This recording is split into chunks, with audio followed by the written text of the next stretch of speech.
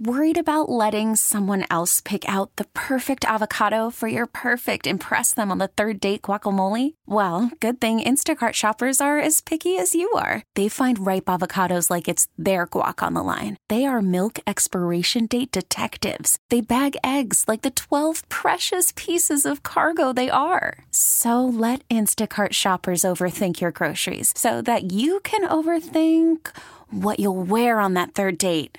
Download the Instacart app to get free delivery on your first 3 orders while supplies last. Minimum $10 per order. Additional terms apply. We get it. Attention spans just aren't what they used to be. Heads in social media and eyes on Netflix. But what do people do with their ears? Well, for one, they're listening to audio. Americans spend 4.4 hours with audio every day. Oh, and you want the proof? Well, you just sat through this ad that's now approaching 30 seconds. What could you say to a potential customer in 30 seconds? Let Odyssey put together a media plan tailor-made for your unique marketing needs. Advertise with Odyssey. Visit ads.odyssey.com. 2-2. And a swing and a bouncer right side. Chavis has it. He throws to third and he throws it away. It trickles past Hayes into foul territory. Dini's up and headed home. He will score, and Vierling is into second, as the throwing error for the Pirates will gift the Phillies the lead here in the 10th inning. It's 2-1. Send that clip to the Hall of Fame.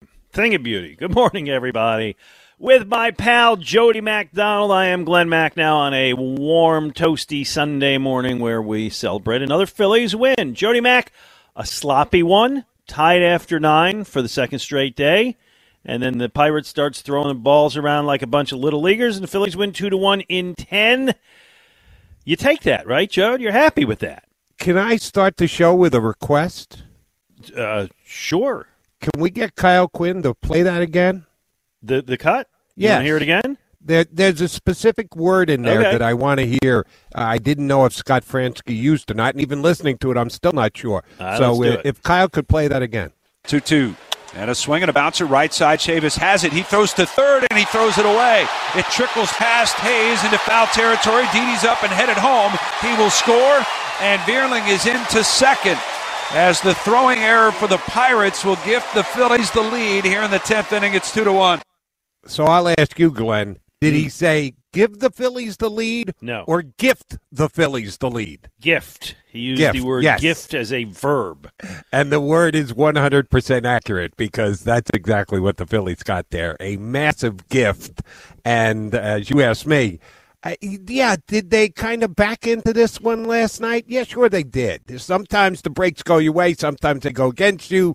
I'm sure you saw the play earlier in the week when Bryson Stott pulled the ball down the first base line, and it had to hit something. It took a right-hand turn past the first baseman. I don't know how physics work on that particular hit ball, but yes. Holy mackerel. I've never seen a ball take a bounce like that before. So sometimes the bounces go your way, and sometimes they go against you. Last night, the Pirates were more than a bad bounce off a rock or a bottle top or whatever the hell it hit earlier in the week. They got a little bit of a gift. Guess what? You take it. You don't look a gift horse in the mouth. Thank you very much. Take the W. Move into sole possession of the last playoff spot. Thank you very much. You got it. And then they gave him another gift, because in the bottom of the 10th, the Pirates have their ghost runner on second base, O'Neal Cruz. Good rookie, but not this time. And he gets picked off. So, as you suggest, a sloppy win is a win. The Phils are a game ahead of the Cardinals now, and they're a game and a half behind the Padres for that second wild card spot. They won 4 games in a row. Jody, baseball fever, catch it. I'll take it. Okay. We know the series that they just had against the Cubs. Everyone thought, coming home, the Cubs stink. Now we'll really get some momentum. And they lose 3 straight games. And all of the games were close. All the games could have gone either way. Guess what? They all went against the Phillies. These 3 games in Pittsburgh, an 8-0 game that becomes 8-7, and 2 extra inning games. They couldn't be any closer when you look at it after all 27 or 27-plus outs have been registered. Doesn't matter. Doesn't matter how you got there. Give me the end result. Was it a W or an L? They didn't get any W's against the Cubs. They've now turned around and done exactly what they needed to do. A well below 500 team. You got to just find ways to win the games, and the Phillies have done that in the first 3 games in this series and go for a sweep today. Okay, so some things that actually did impress. It was Ranger Suarez night, and I thought after 3 innings that lefty might toss a no-hitter. 38 pitches in the first 3 innings, 30 of them strikes. No hits, no walks. It didn't happen. Bottom of the fourth, a hit and a walk, but he kept him from scoring. I think he had a bat or two. So he goes 6, Jody. Allows 3 runs, 1 walk, no runs. And they take him out after a whopping 84 pitches. Now, they won the game. This is baseball. I know he came off the IL 2 weeks ago. But, boy, did they really need to take him out after 84 pitches? He's just been great. I know what you're going to say, so go ahead and say what you're going to say. I know what you're going to say. In 2022, your answer is yes. Yes. In 2002, maybe not. In 1982, definitely not. But the game is what it is today, Glenn. I know. Still drives me crazy. The guy's doing so well. I'm enjoying watching him pitch. And it's like, we're going to take him out. We're going to go to the bullpen. But yes, this is what the game is, and I know that. All right, now. Stop me if you've heard this one before, Jody Mack, but Nick Castellanos goes 0 for 4, strikes out in the first with the bases loaded, grounds out in the third with 2 runners on, strikes out again in the 8th with a runner on first. That's 6 base runners he left. He is now the 5-hole hitter. Do you, A, Jody, leave him alone, B, move him down in the lineup, or C, say, let's sit a spell? He was the 3. Now he's the 5. You're suggesting make him the 7. You can only go down. Make him the bench. You can only go down so far in the lineup, and then you're right. The other alternative is Nick. Yeah, we got to do something else here for at least a period of time. I love the fact that we get a chance to talk to as many as people as we do on the weekends. I do it on Monday and Tuesday nights here on WIP, and people get annoyed real fast, and I get that.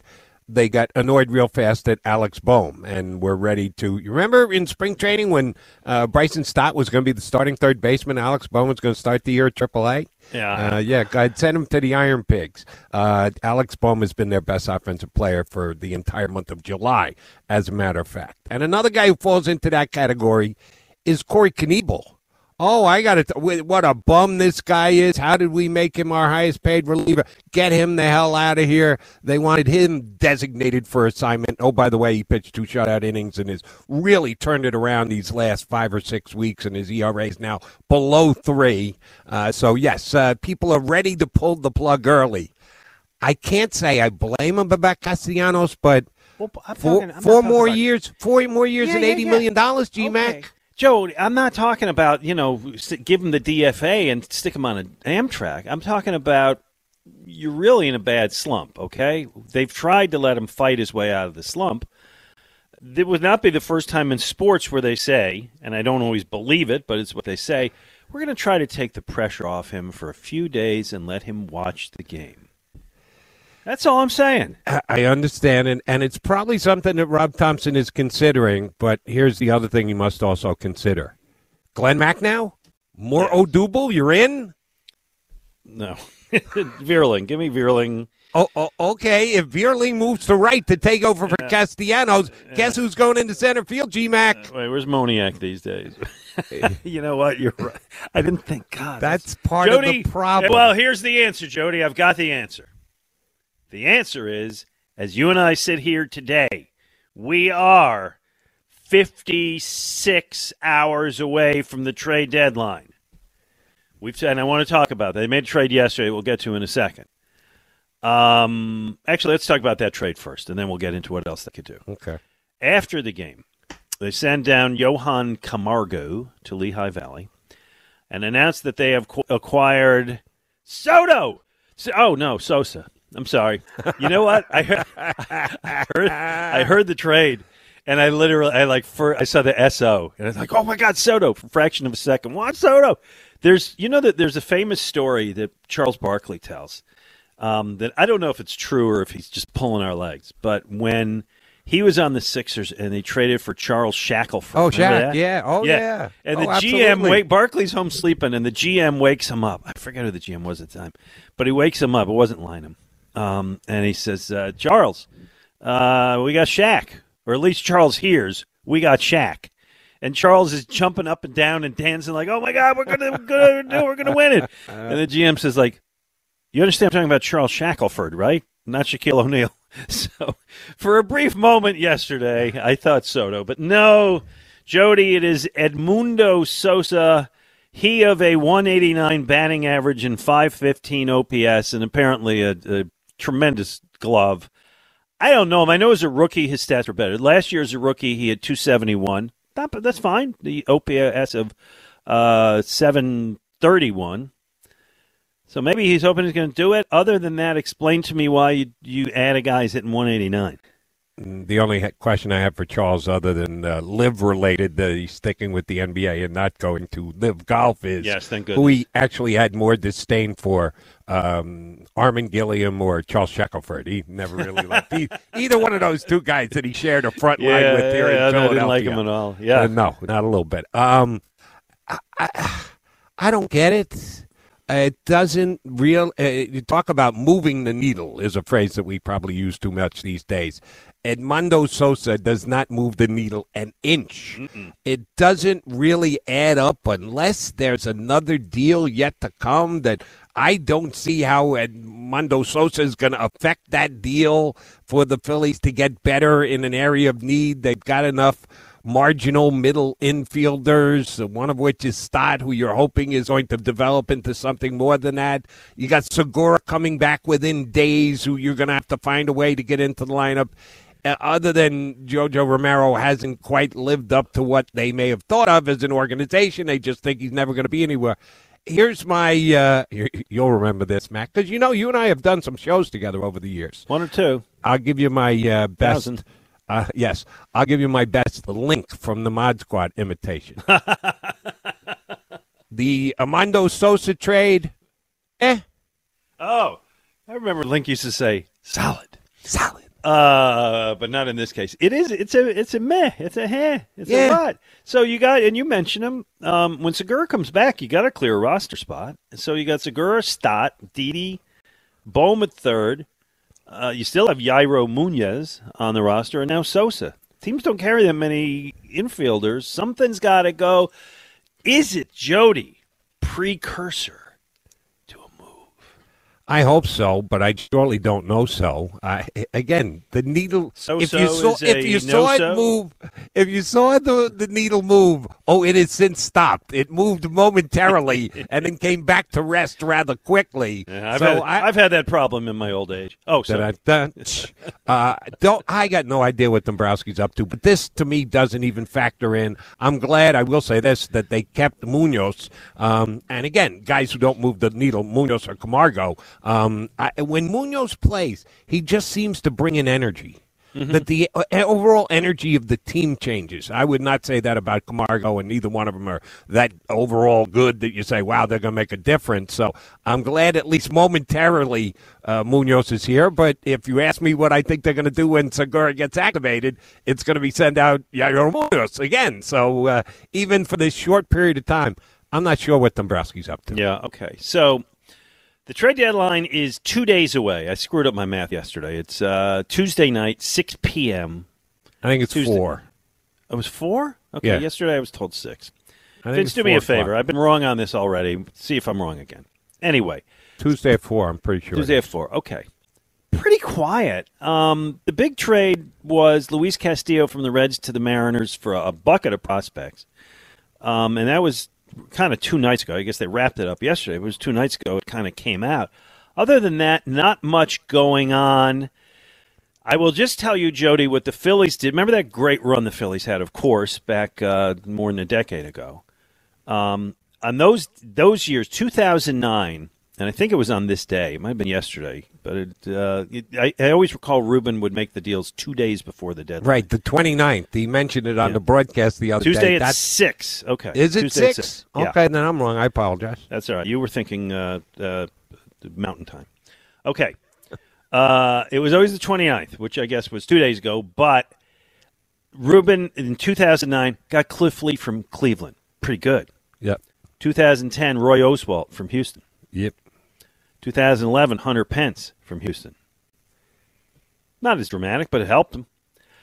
So we got a lot of rumors, Jody. I'm curious where they are now, which is in that third wild card spot. pushing up toward San Diego, game ahead of the Cardinals. I guess the Giants are still hanging around, right? Those would be the teams you're kind of dealing with here. How committed, Jody Mack, should Dave Dombrowski be to this year's team? Which I guess the question is, who would you not trade among those top prospects for somebody who can help you now? I'm not talking a rental player because you're clearly not going to trade a good prospect for a rental player, but for a guy who you would have control for this year, next year, maybe the year after. And Dave Dombrowski did come out and directly say that they're not going to be a major player for the top rental players. They're just not going to do that. Last year you saw he did. He got Gibson, a guy who has been part of the rotation this year, so is it going to be a 2-year plan, and he's trying to do exactly the same again this year. I'm not sure if I mentioned him here with you last week. I know I did on my show on Monday or Tuesday night. I got 2 names I'm going to give you, Mac. One is a rental, but he's not going to cost a whole hell of a lot. And the other is a guy who's got 2 years to run on his contract after this one. But both come with major qualifications. The first one is Madison Bumgarner of the Arizona. I heard you say that, and I love that idea. You go ahead, but I will tell you it has my endorsement before you even get into the details. And I'm glad to hear that, and I do mean what I say, but there is a major qualifier. Madison Bumgarner is going to have to want to come here. He was a free agent the same year. Wheeler was available. I was perfectly fine if the Phillies signed either of those 2 guys. They got Wheeler. Bumgarner went to Arizona because he's a horse guy, and he's got his own ranch out there in Arizona. He rides every day. He considers himself a bit of a cowboy, and that's why he signed there. Where's he from? Is he from out there? No, you know what he's from? You know he's from, Mac? North Carolina. Oh. Which Philadelphia is a hell of a lot closer to North Carolina than San Francisco or Arizona are, where he spent his entire career. I don't know if he has any desire to come back to the East Coast or not. I would want at least a phone conversation, if not a face-to-face sit-down if I'm Dombrowski. I need to know he's buying in, that he wants to get back to the postseason. Glenn, he's one of the best postseason pitchers in the history of baseball. Not correct. The last 10 years, 20 years, ever one of the best postseason pitchers. And in more than one postseason. It wasn't just like a fluke. Jody, you could take him to see the horses. I'll take him to, if he wants to go up to parks anytime, Delaware Park, I'll drive him all over the place. Yeah, wherever he wants to go. He and I can go. That's not a problem, but I think he actually kind of likes riding them himself rather than betting them on them like me. He likes riding them. Yeah, he does. I guess. I don't know if you can help him there. But he wouldn't cost you it all depends on what John Middleton wants to do, because $21 million this year, so he's got whatever's left on his contract. $21 next year, and then a $12 million deal on the last year's contract comes back down a little bit. He's not pitching to those numbers. He's not earning his salary. He's having an okay year, not a $20 million plus pitcher year. So you should be able to get him if you just tell Arizona you'll take all the money. You should be able to get him for a song, but does he want to come here? If he doesn't, thank you, no, pass. Just move on to the next guy on your list, because I don't want him if he doesn't want to be here and be dedicated. I heard you say it, and it has my endorsement. Who's your second? If the Boston Red Sox are being real with themselves, they're not going to make the playoffs this year. And I read last night that they are now in seller's mode. Right. And again, comes with a qualifier. Michael Wacha has pitched pretty well for them. He was damn good with the Cardinals. He was solid with the Mets. He went to the Red Sox this year. He was pitching well before he got hurt. He is coming back off the IL. He's supposed to be able to pitch by the first week of August, which is now, 48 hours away. So I need to know what the medicals are and what the issue was, and can you count on him to make 8, 9, 10 starts during the last 2 months of the season? If he is, I'd give up a solid prospect. You know who I'd give up? That Edmund Sosa. If the Red Sox want him, I'll turn around and flip him. They got Trevor Story broke a bone in his wrist last night. They're starting second baseman, yes. Right. So if they need a middle infielder, if they think Yairo is that much better, I'll give him Yairo. Let him pick. Who do you want, Edmundo or Yairo? Feel free to select your middle infielder, and we'll take Michael Wacha. So they're just dumping Wacha. There was one other name I was hoping you were going to mention, because you, having grown up a Mets fan, would certainly know what this guy's up to. He is no longer on the Mets, but he appears healthy, and I hear he's on the market. Yeah, Syndergaard is back, and he's pitched solid baseball this year. Overpaid because he got paid on the come.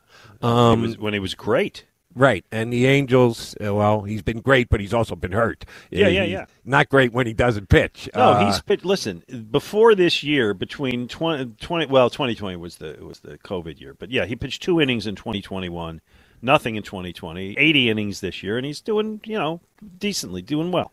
Right. Again, it all depends on the price, and I don't think the Angels can ask for a lot because he is the pure rentals. Here's the problem. Dombrowski kind of spoke out against rentals, and I know Walker's a rental and Syndergaard the rental because he signed just a 1-year deal. Would have interest in him. He doesn't throw as hard as he did when he was a Mets. He was a 9,900 guy. Now he's a 93, 94 guy. But he's solid, and I would certainly have interest if the price were right. Yeah. Okay. Well, those are some names, and we'll see what happens. Who would you not trade? Anybody? Is it like Painter, Abel? Are they off the table for the Jody Mack team? They are. Those are the two. Okay. That's it, and that's where the line is drawn. Yeah. Those are the two guys. Ohapi is having a really nice year, but they've still got years locked into Realmuto, and Marchand looks like he can be a backup shoot. Stubbs might be the backup here for the next couple of years with the way he's playing. So any of the other top prospects, I would be willing to move. If there was an outfielder that was a stone cold given to be a Philly starting outfielder at some point, I would say, no, you shouldn't trade him either. I don't think they have that guy. Mm-hmm. So it's the two starting pitchers because, but you're going to blink, and the Phillies are going to need them both in their rotation, if not next year, the year after. So I wouldn't give up on either of those two guys. I agree. 215-592-9494. 215-592-9494. Hey, prize today for the best caller of the day, $50 gift card to Shibe Vintage Sports, where there is a story in every stitch. Check out their throwback apparel at their Center City location, or visit them at shibesports.com. Coming up in the next segment, we will get into the – want to grab some calls early today. We're going right up to Phillies. Pirates, the closer of the series, we will be leading off at 12:30. By the way, 2 great interviews today. Don't go anywhere because Jody Mack and I have Brian Baldinger at 11, and Jody will kind of run through the NFC contenders, see what Baldy thinks about that. And then at noon, the coach, Dick Vermeil. Dick gets into the Pro Football Hall of Fame next Saturday. Going out to Canton this week. I know Ray's going to go with him. His friends are going to go with him. He's going to be there next Saturday. Jody, emotion's going to flow, right? We know that? I think that's a foregone conclusion, don't you? Yeah, I think he'll tell us that. Yeah, I do too. Yeah, and it's great. So we have the coach coming up at noon, but we want to hear from you. 215-592-9494. Coming up, we will get into the Eagles. And, Jody, I hope I don't start a civil war on this station with what I'm going to say when we come back, which is I don't particularly worry about the stats of Jalen Hurts at practice. I'll see how you feel. Don't answer yet. I'll see how you feel and see how our callers feel. 215-592-9494. With Jody McDonald, I'm Glenn Mack now on 94 WIP. In this city, it feels like every year the media thinks that we're really good. We end up being and every year the media thinks we're going to we end up being really good. So I prefer not to listen to what everybody thinks we look like on paper. That is Eagles center Jason Kelce, the most popular man in the Delaware Valley. And by the way, I think, Jody, the word that was taken out was mediocre. I think that's the word. Really? Yeah, I thought it was something else. Oh, maybe a little cynical. By the way, guy that I am. I was listening to Channel 6 News the other night, and they ran this clip, and they forgot to cut it. And they didn't beep it? Really? They beeped the first one and not the second one.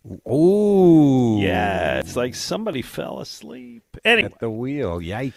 But that is him, and I get it. And, I remember going into 2017, nobody thought they were going to be good. And then going into 2018, of course, everybody after the Super Bowl win, everybody thought they would be good. But there you go. And he makes a point, and I think it's kind of right. And the point he makes, and I'll see if you agree with it, is I think I used to say this with you back when we worked together, 20-something years ago. Nobody knows nothing. Well, here's what's not true. We're going to have Brian Baldinger on at 11. He knows a lot. But generally, when we're looking and making NFL predictions at this time of the year, you're just throwing a dart in the dark because you don't know who's going to get hurt and you don't know who's going to bust out. And the Eagles have these rookies, and I don't know. Maybe you disagree with me, but I think I think I agree with Jason Kelce. I'll just put it that way. I think Jason is guilty of what most Philadelphia Eagle fans do and are, and that's overstating it. Every time the Eagles media think the Eagles are going to be good, they stink. And every time they think they stink, no, that's not the case. Sometimes the media gets it right. Both ends, both good and bad. Sometimes they're woefully off. That's where we don't really know comes in. Yeah, it can work either way. I think most times people are at least in the neighborhood and or close. I think in this town is kind of different in that those people that get to those diametrically opposite ends go way too far. Eagles are going to win the Super Bowl. Jalen Hurts is a joke. The answer is somewhere in the middle, but people love to get to one of the ends here in Philadelphia. Either blatantly overly optimistic or negadelphia to the nth degree. And by the way, I imagine, I've lived in other markets, and I think that's not just unique to Philadelphia, but this is where we are, and this is what we care about. Yeah, but it's more so here than a lot of other markets. We are an emotional fan base. That's yes. True. And I don't want to start a spat with my friend WIP's Elliot Shore-Parks, who does a fine job, but I think we're all making too much out of practice. I think we watch it, and I'm not saying we don't know what we're seeing. And listen, Elliot's down there all the time. I really respect that. And I respect the acumen of the people who are watching it. But after 2 or 3 days, I think everyone is kind of jumping to conclusions. Jody, I don't care how Jalen Hurts looks the first 2 days of practice. It's July. They're running some of those plays out there for the first time ever. They're experimenting. They're trying stuff. They're having him work on his weaknesses. They're, doing something that's geared toward the defense. There's a reason that they practice for 6 weeks. It's so that they're better than they are now, including Jalen Hurts. And I understand he has no track record, Hurts. I understand that he has a lot to prove and that it's fair to think that a large portion of every fan's hope that the Eagles succeed this year rests on Hurts' improvement from what we all saw last year. But I also don't think you can really gauge it while it's still July. There's still 6 weeks to go. Whether he goes 12 for 16 in practice with 2 touchdowns or 8 for 16 with 2 interceptions, I just don't believe we're going to be remembering that on September 11th when they play Detroit. So my message, Jody, is that everybody should chillax. All right. Let me, since you took a little bit of a shot at Elliot keeping. No, I really don't want to take a shot at Elliot. I know you don't, but to make your point, you have to at least point it out. Let me apologize to Elliot because I think I got him in trouble the other day. No, did you? Yes. No, let me apologize. Oh, my. I was doing the midday with Joe DeCamera because Richie was out. I heard about an hour. That was a very good show. Yes, thank you. But we had Elliot on, and I asked him about how the Eagles' number 1 running back did catching the ball out of the backfield because that has been an issue with Miles Sanders. And Elliot noted that Miles Sanders ran with the 2s that day, that he was not the number 1 running back, and that's how I categorized him.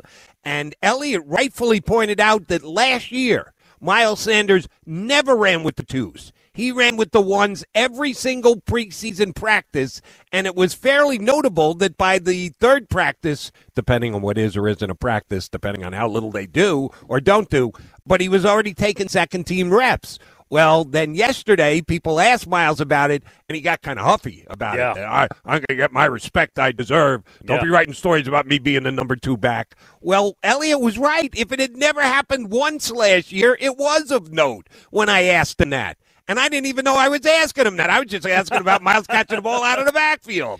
So I kind of got Elliot in trouble the other day. So I feel I need to apologize to Elliot. So between the two of us, we should be good with Elliot. Okay, and I get that. And Sanders is definitely coming in with a chip on his shoulder, and I think it's because after his rookie season, I think most of us, I certainly thought, this guy's going to be really good. This guy's going to be a special player. He was excellent as a rookie. Since his rookie season, he's kind of flattened. Some of that may be system. Some of that may be – listen, he still rushes. I think his career he's rushed for 5.1 yards a carry, which is very good. He's a breakaway runner. His pass receiving, as you mentioned, has declined. He's not always a dependable blocker. And this being his fourth year, this is the year to me that Miles Sanders either, you prove it or you don't. They'll use Gainwell, they'll use Boston Scott, but I think Sanders he's poised. I mean, it's there for him to be excellent and really kind of take it. He hasn't. If he's got that chip on his shoulder, whether it's against Elliott or the media or the world around him, I'm good with that. Actually. Yeah, feel free to run with that. Pardon the pun, Miles. Run with it all the way till a big year and a better-sized contract. Now, he's not going to hit mega millions coming off this another season. Another $1.2 bill? No, I'm going to absolutely guarantee that his contract comes in below that next year, wherever it is, Philadelphia here or anywhere else. But, yeah, you're going to help decide how much that next contract is going to be, Miles, by how good you play this year.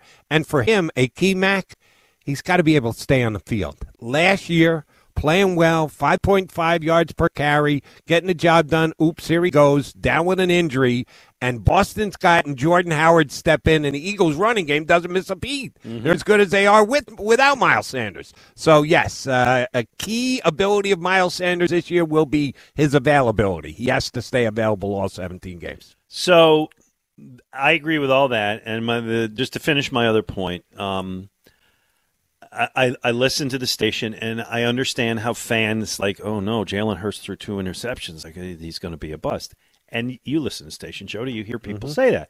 Part of the problem is that fans don't get to go to the practices, the scrimmages. They don't see anything. They're not going to see him in preseason games at all. They don't get to watch the joint scrimmages. So the first time fans are going to see Jalen Hurts, all the others, but Hurts particularly, is when he comes out against Detroit on September 11th. And the last thing those fans saw was the total disaster against the Bucs in the playoffs. So they're looking for affirmation that he's going to be better. I don't know if he is. I just don't. But I think that whatever has happened at the NovaCare practice field over the last couple of days is not going to provide the answer. Basically, I agree with you that too much is made of it. Now, I will say this. In part, the Eagles have to, they made their bed, they got to sleep with it in it because they are practicing less than certainly the old school Eagle teams did, but even more importantly, than other teams in the NFL are these days. They are really taking this stay healthy to an nth degree by not running that many drills. So the few that they do run are going to get overstated and overanalyzed. And when Jalen Hurts has a bad day throwing the football, it's going to stick out like a sore thumb. Yeah. Is it overstated? Sure. Will people make too much out of it? You bet. But the Eagles do bring this on themselves a little bit with the way that they've decided to prep for this season. I hear that. We have a caller who wants to say hi to you. Eleanor in West Philly. You're on with Jody and Glenn. Hey, Eleanor. Hi, how you doing? Good. First of all, yesterday when you were welcoming Mike, that was a great show. Thank you. And you had several callers that said they like Sunday morning and Saturday morning because that's where they get good information, good facts. We learn things. And I feel the same way. I was so glad I heard them say that because I feel the same way about your 10 to 1 show. But I feel the same way about Jody's nighttime show. I always feel I get a lot of good information from Jody. So your 2 choices are excellent. So that's to Thank you. I'm delighted by it. I love working with Jody. I always have. I said the other day, and Jody, I hope this sounds right to you. Working with you to me is like an old pair of slippers. It's just really comfortable, and I enjoy it. And Mike is a new guy and interesting, and so to me, it's in. Yeah, mm-hmm. Yeah. And I have, and just to get right to one of Jody's strengths is that he has his ear to the ground always. He knows things, and kind of before the rest of us really know. So I have a question, Jody, okay, and then I have a request to you, sure. Jody. The question is, what is this about Ohtani saying that the Mets is his first choice if he leaves the Angels? Yeah, I saw that, and I was kind of surprised by it because, you remember, we're only a couple of years removed from Ohtani being a free agent coming over from Japan, and he could have signed anywhere he wanted. Mm-hmm. And I had heard that it was going to be San Diego because it's the closest, going back to Japan. Ended up being the Angels, which is not that far from San Diego anyway. But he chose the West Coast, and now all of a sudden he wants to become an East Coast guy. That does surprise me. Now, if you're asking me, do I think Ohtani will be traded by Tuesday? The answer is no. And I know he just became available. The Angels just admitted they will take calls on Ohtani. I don't think they can possibly. What are they going to do? Drop down to quadruple A? No, the Mets can't do it because the Mets are the Mets are going to make the playoffs, and so Ohtani's going to take your two best players. Right, Ohtani is a great pitcher, is an all-star pitcher and an all-star outfielder or hitter anyway, and so the Mets aren't going to. You gotta. I mean, well, I'm sorry, I'm kind of fumphing around here. Do you think the Angels are going to want established players, or do you think the Angels are going to want prospects? And who's got enough prospects to get that guy? I think the Angels, if they do, well, as I said, I don't think they're trading him. I would bet good money against. I certainly believe there's a better chance Soto is dealt than Ohtani is dealt because Washington is in complete and utter rebuild mode, so they know they stink now, and they'll stink even worse when they trade Ohtani. The Angels still, with Mike Trout, believe they're in the mix. Now, Trout getting hurt could actually change the dynamic with his bad back. I just don't think Ohtani's going to be moved. The answer to your question, Glenn, is I don't think anybody's going to be able to come up with the kind of package that the Angels are going to say yes to. I don't either. And, that franchise, man, they just wasted so much. They wasted Ohtani and Trout. Trout now hurt with the back thing, which is very concerning. You had two of the best, most exciting players in baseball together for several years, and you couldn't even finish 500. It's pretty terrible. Never make the playoffs. It's ridiculous. 215-592-9494. Best caller of the day gets a $50 Shibe gift card. Jody, coming up, the Major League Baseball Hall of Fame ballot came out this week, and my response is yawn. I'll see if you think any of these guys should make the Hall of Fame, and maybe if it impacts some of the Phillies who've been on the ballot. Jody McDonald, Glenn Macnow, Sunday morning on 94 WIP. Worried about letting someone else pick out the perfect avocado for your perfect impress them on the third date guacamole? Well, good thing Instacart shoppers are as picky as you are. They find ripe avocados like it's their guac on the line. They are milk expiration date detectives. They bag eggs like the 12 precious pieces of cargo they are. So let Instacart shoppers overthink your groceries so that you can overthink what you'll wear on that third date. Download the Instacart app to get free delivery on your first 3 orders while supplies last. Minimum $10 per order. Additional terms apply. Selling a little or a lot? Shopify helps you do your thing, however you cha-ching. Shopify is the global commerce platform that helps you sell at every stage of your business. From the launch your online shop stage, to the first real-life store stage, all the way to the did we just hit 1 million orders stage. Shopify is here to help you grow. Whether you're selling scented soap or offering outdoor outfits, Shopify helps you sell everywhere. From their all-in-one e-commerce platform to their in-person POS system, wherever and whatever you're selling, Shopify's got you covered. Shopify helps you turn browsers into buyers with the internet's best converting checkout. 15% better on average compared to other leading commerce platforms. And sell more with less effort thanks to Shopify Magic, your AI-powered all-star. Shopify powers 10% of all e-commerce in the U.S. And Shopify is the global force behind Allbirds, Rothy's, and Brooklinen, and millions of other entrepreneurs of every size across 175 countries. Plus, Shopify's award-winning 24/7 help is there to support your success every step of the way. Because businesses that grow, grow with Shopify. Sign up for a $1 per month trial period at shopify.com/Odyssey Podcast, all lowercase. Go to shopify.com/Odyssey Podcast now to grow your business, no matter what stage you're in. Shopify.com/Odyssey Podcast. We get it. Attention spans just aren't what they used to be. Heads in social media and eyes on Netflix. But what do people do with their ears? Well, for one, they're listening to audio. Americans spend 4.4 hours with audio every day. Oh, and you want the proof? Well, you just sat through this ad that's now approaching 30 seconds. What could you say to a potential customer in 30 seconds? Let Odyssey put together a media plan tailor-made for your unique marketing needs. Advertise with Odyssey. Visit ads.odyssey.com.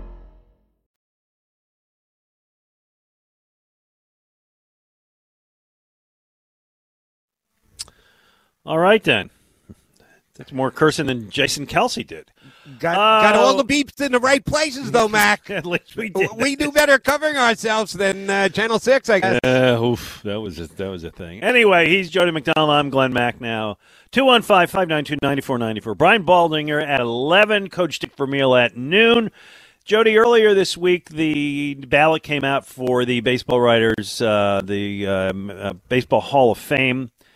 And just so that people know that there's no confusion, it's not like the Pro Football Hall of Fame where guys kind of get nominated and they go from semifinalists to finalists to whatever. It's basically if you've played 10 years in the league, you're on the ballot. That's it. It's automatic. So there are names on here that somebody say like, why is R.A. Dickey on the Hall of Fame ballot? I want a Cy Young, Mac, man. He did, and he beat the Phillies all the damn time. He used to beat the Phillies regularly. Okay. Him aside.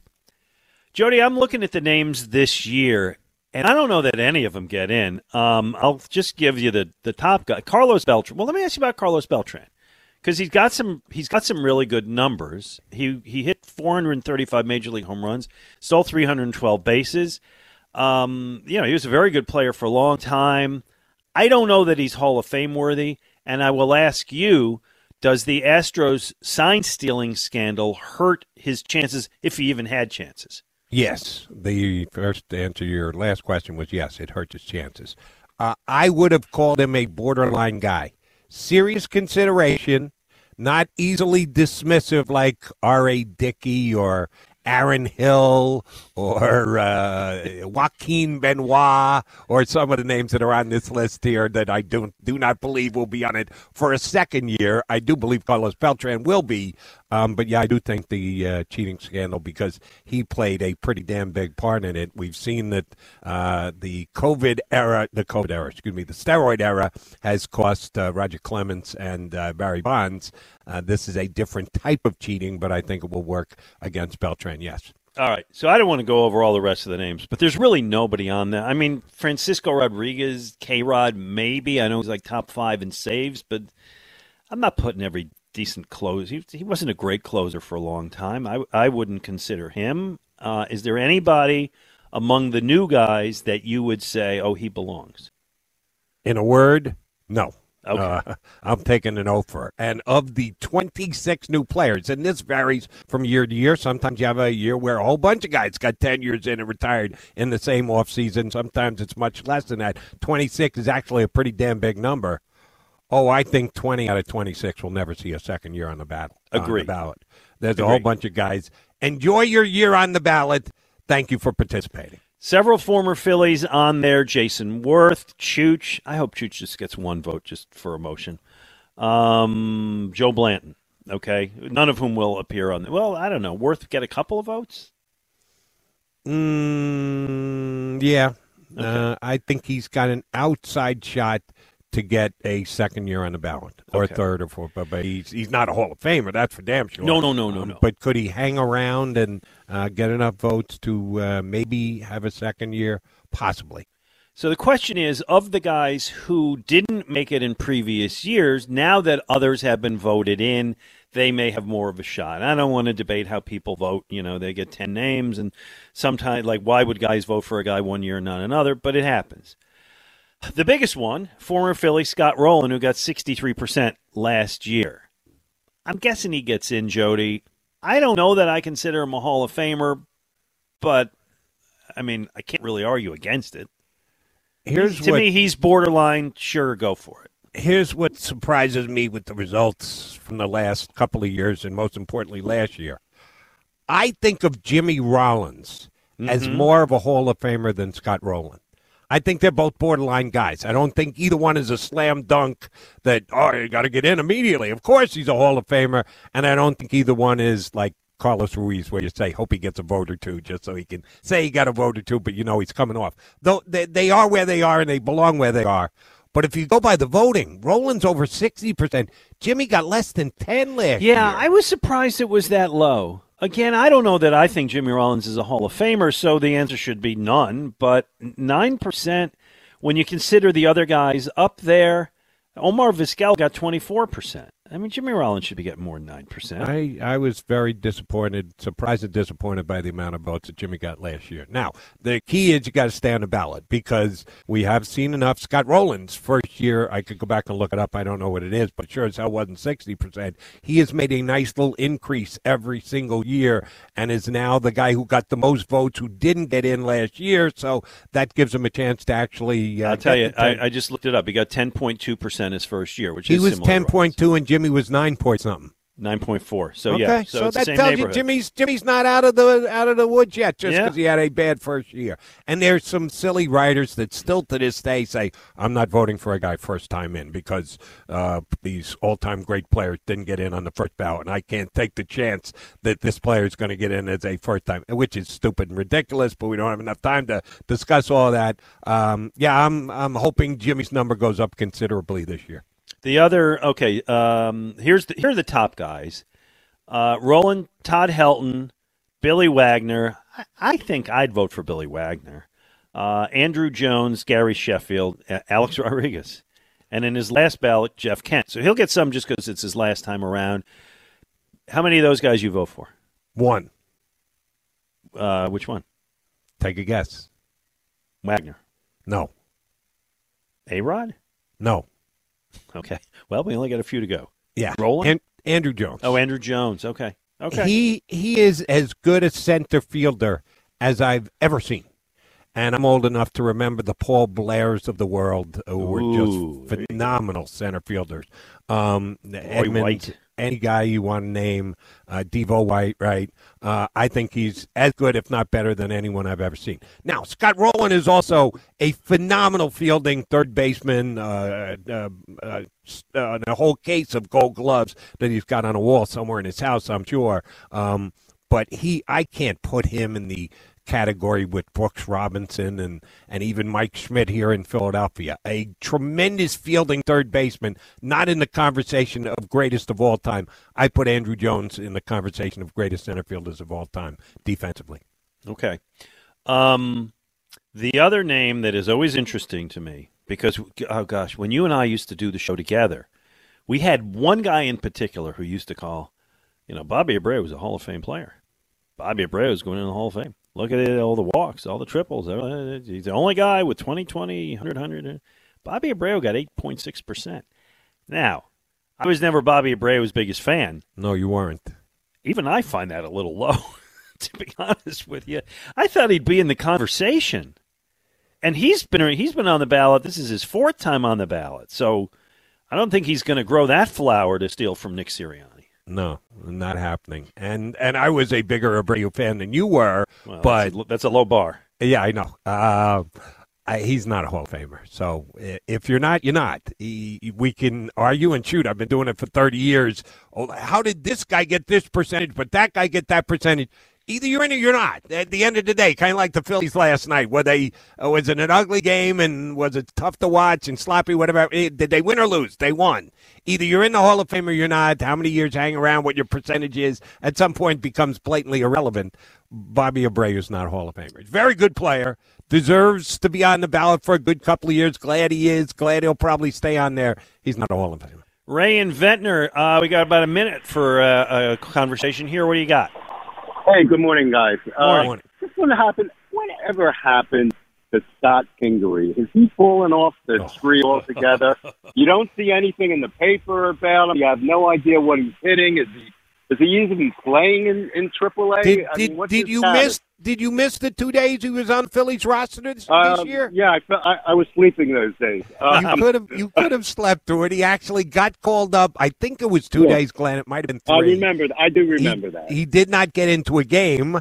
He is still part of the organization. He is still cashing a relatively, for AAA numbers, a phenomenal paycheck. He does not factor in. He is currently hitting .203 in Lehigh Valley with 4 home runs in 163 at-bats. So I think the mighty have fallen, and they invested in him, and that did not work. Coming up, we are honored to talk to Odyssey insider Brian Baldinger, get his take on what's going on in the NFC East and beyond, right here with Jody McDonald, Glenn Mack, now on 94 WIP.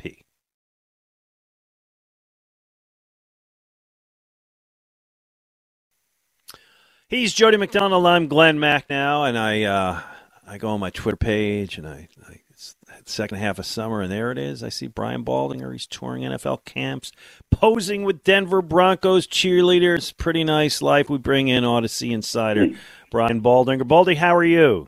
Hey, Glenn. Jody, it's good to be with you. I'm doing great. Where are you now?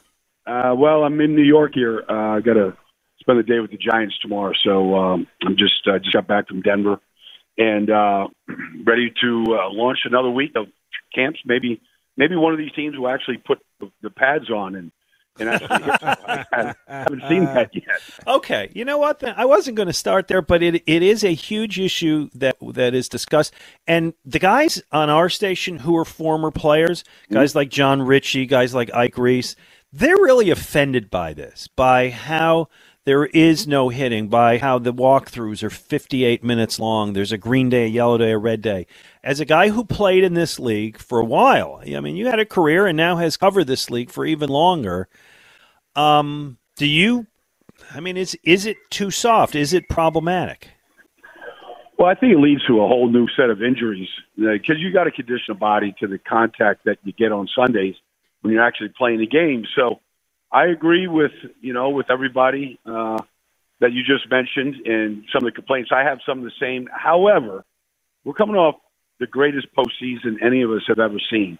Yeah. And the game might never have been more entertaining. And while I kind of like the old school, I understand the need for safety in a lot of different cases. So I think there's a balance there right now, Glenn, and they're trying to walk that balance, but it does take away from some of us of what we went through. I mean, Ike and John and those guys, their first week of training camp was very similar to what I went through. It was pretty brutal. It was 2 days. It was long. It was hot. It was physical. But then once you got through that, you really conditioned the body to the hitting and really didn't see a lot of the injuries that we see now. Mm-hmm. Baldy, I just got a text here from Josh Allen, the quarterback from Buffalo, not the defensive end from Jacksonville. He said, tell Baldy I disagree that last year's postseason was the most exciting. Right on time, Jody. That's Josh. Baldy, I do want to ask you about quarterbacks, though, because coming into this year, I've been following the league a long time, much like yourself, I've never seen quarterback situations like what we have. An MVP who doesn't want to negotiate a contract extension. The highest paid quarterback guaranteed money in the history of the league. We don't know if or when he's going to play this year for the Cleveland Browns. A team that's got just 4 years removed the number 1 overall pick in the draft, the number 3 overall pick in the draft, and nobody thinks they've got a quarterback in Carolina. And the whole Kyler Murray homework clause to his contract. This is the weirdest quarterback offseason I've ever seen in my life. How about you? Well, it was as drama-filled as we've ever seen. And the quarterback carousel drove really 3 months of the offseason. And where these quarterbacks, I was just in Denver yesterday and watching Russell Wilson in a Bronco uniform. It still looks odd to me. It isn't for him. He's loving every day of it right now. But, yes, it drove the entire offseason. But we also saw the last 2 years, Jody, the Super Bowl winners were led by quarterbacks who led their teams that they were quarterbacks of for a decade or 2 decades, in Tom Brady's case, Matt Stafford's case, where they led their team to a Super Bowl. And now teams believe that if you get the right guy in just one offseason, you could be hoisting the Vince Lombardi trophy. True. And so that's a big part of it, is if you can get that guy, if Denver can get Russell Wilson with the defense they have and a good coach, maybe they could be the team that does it next. Not to mention, what Justin Herbert looks like, what Mahomes has done, what Josh Allen can do. It's a good era for quarterbacks right now if you've got one. Brian Baldinger is our guest. Follow him on Twitter at BaldyNFL. His stuff during the season, breakdown during the seasons are Just absolutely must-watch stuff. All right, so we're talking about the quarterbacks, and of course, let's bring it back to the Eagles and Jalen Hurts. And the biggest question this franchise has moving forward, I don't know if you can answer it, but do you think that Jalen Hurts has the talent to take his game to become a top-tier NFL quarterback, a second-tier NFL quarterback? I know he has what it takes, Glenn, to improve and to get better, because that's how he's wired. He wants to be coached. He believes that he can take another step. The talent around him got better. They had one really legitimate wide receiver to throw to last year. Now he's got guys that in A.J. Brown that are better than anything they had on the field last year, and Devontae should get better. And so I think they're better around him. I just think there's certain things that he's got to correct in his game, and that is, just the urgency to leave the pocket and to scramble and become a runner. I think he's just got to stay in there and trust the protection, trust the routes, trust the receivers are going to win the routes.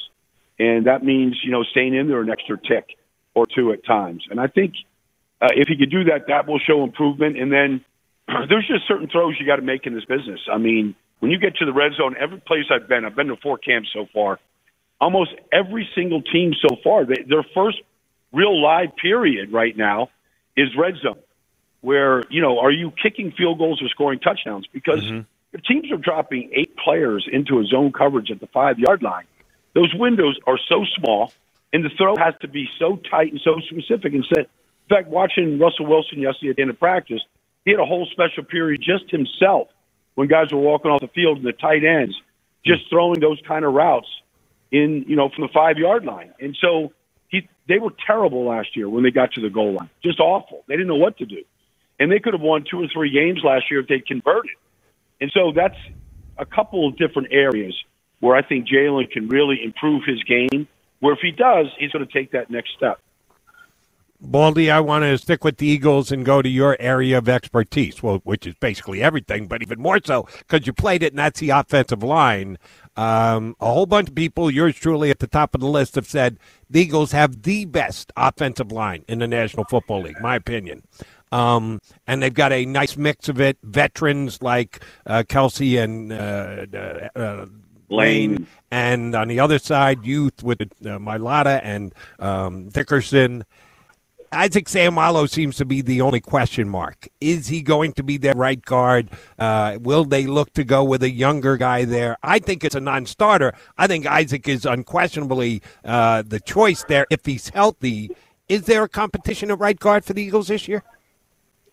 Well, I think Jack Driscoll had a great offseason. I was around him a lot. He's a lot bigger and stronger than he ever was. He's almost up to 330 pounds. And so, you're trying to replace, an all-pro and Brandon Brooks, and so I think there's a competition there. Okay. But I think Isaac is, he's a proven commodity. He's very smart. He can play any position on the offensive line. He almost has played every position on the offensive line.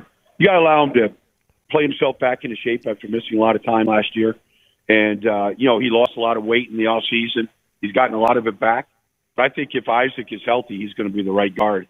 And as a group, they can certainly be as good as anybody in this league right now. I don't think that there's a better run-blocking offensive line. And, as far as pass protection, it just depends on really the timing and the trust with the quarterback and the offensive line, how good they can be. But they can be as good as anybody. Their talent is supreme. Landon and Jordan Mailata are as good as any young tandem on the left side in this business right now, and they're extremely well coached by Jeff Stoutland. Yeah, that they still have Stoutland, and everything he's done in this franchise is just great. All right, we got Baldy. We'll just take a couple more minutes from you. Maybe try to sneak a question about the other teams in the NFC East. I know you went up to, or you are, I guess, at the Giants camp, where Brian Daboll is going to try to make something more out of Daniel Jones. Can he do it? Well, I was there last week for a day, and, they were in their second day of practice, and it's 2 days, no pads, but they had their starting offensive team on the field. Kadarius Toney, Kenny Golladay, the starting 5 offensive line, Saquon's healthy. I mean, that's just encouraging. Mm-hmm. Brian Daboll is really, this doesn't really sound like a football term, but he's a delight to be around. He's a very upbeat guy. He's very positive. He really, I think, has a plan. Just watching practice, there's a plan by everything they were doing in practice. He's got a really good, young, talented general manager in Joe Shane. They look like they're putting it together the right way. I like their coaching staff. I always have liked Wink Martindale as their defensive coordinator. I met Evan Neal for the first time. You just don't see people like that kind of size walking the planet. Yeah. He's never missed a start ever, high school or college, and here he is walking to the right tackle position. They look better everywhere you look as a team, but they're very, very young, and they got to put it together, and how quickly they can come together and actually demonstrate that on Sundays is to be determined. But I think they're going to be a lot better than what we've seen over the last, say, 5 years. All right, Paulie, I'll follow up Glenn's question with NFC East quarterbacks. If Carson Wentz is the same exact quarterback he was last year for the Colts, this year for the Commanders, will we be talking about Carson Wentz joining his fourth team in the last 4 years at the end of this year? Well, that's kind of hard because the whole team tailed off in the last 2 weeks of the season after they'd beaten the Arizona Cardinals on Christmas night, and they looked like they were going to be a lot to be in the playoffs. And then Carson didn't play well against the Raiders or Jacksonville, but the team didn't either. I hope Carson takes a step up. I know he worked with the Hall of Fame quarterback this offseason. I hope some of that transfers and he recognizes some of the fundamental flaws that he has in his game. And I think if he really pays attention to those flaws and really works on it during training camp and beyond, I think he could be a better player. And I think the Washington Commanders will be a better team as a result. All right, last one. When we last saw the Cowboys, they were being humiliated, embarrassed again by the 49ers in that game. They've also lost Amari Cooper since then. I guess my question is, the Eagles have to get over that loss to Tampa, but I think the Eagles were kind of just happy to be in the playoffs. The Cowboys had bigger goals. Does that game against the 49ers, is there danger for the Cowboys that leaves an impression? Oh, yeah. I mean, that was, like you said, that was embarrassing. At one point, it was 23-7 into the fourth quarter of that game. It wasn't even a game. San Francisco physically whipped them at the line of scrimmage. And I think Dallas saw that. They drafted Tyler Smith from Tulsa in the first round, try and shore it up. But that was a big problem. They could not run the ball against San Francisco. Dak Prescott couldn't drop back and effectively throw the ball. Their number one receiver right now, CeeDee Lamb, caught one ball for 5 yards in that game. So, there's real issues there. In fact, Zach Martin, their best offensive player, said going into training camp this year, I can't wait to find out what our identity is going to be. I don't think they have one. I don't think you could say that they're going to be a great running football team. I think Amari Cooper is a big loss. I do know this. Defensively, I think they're very good.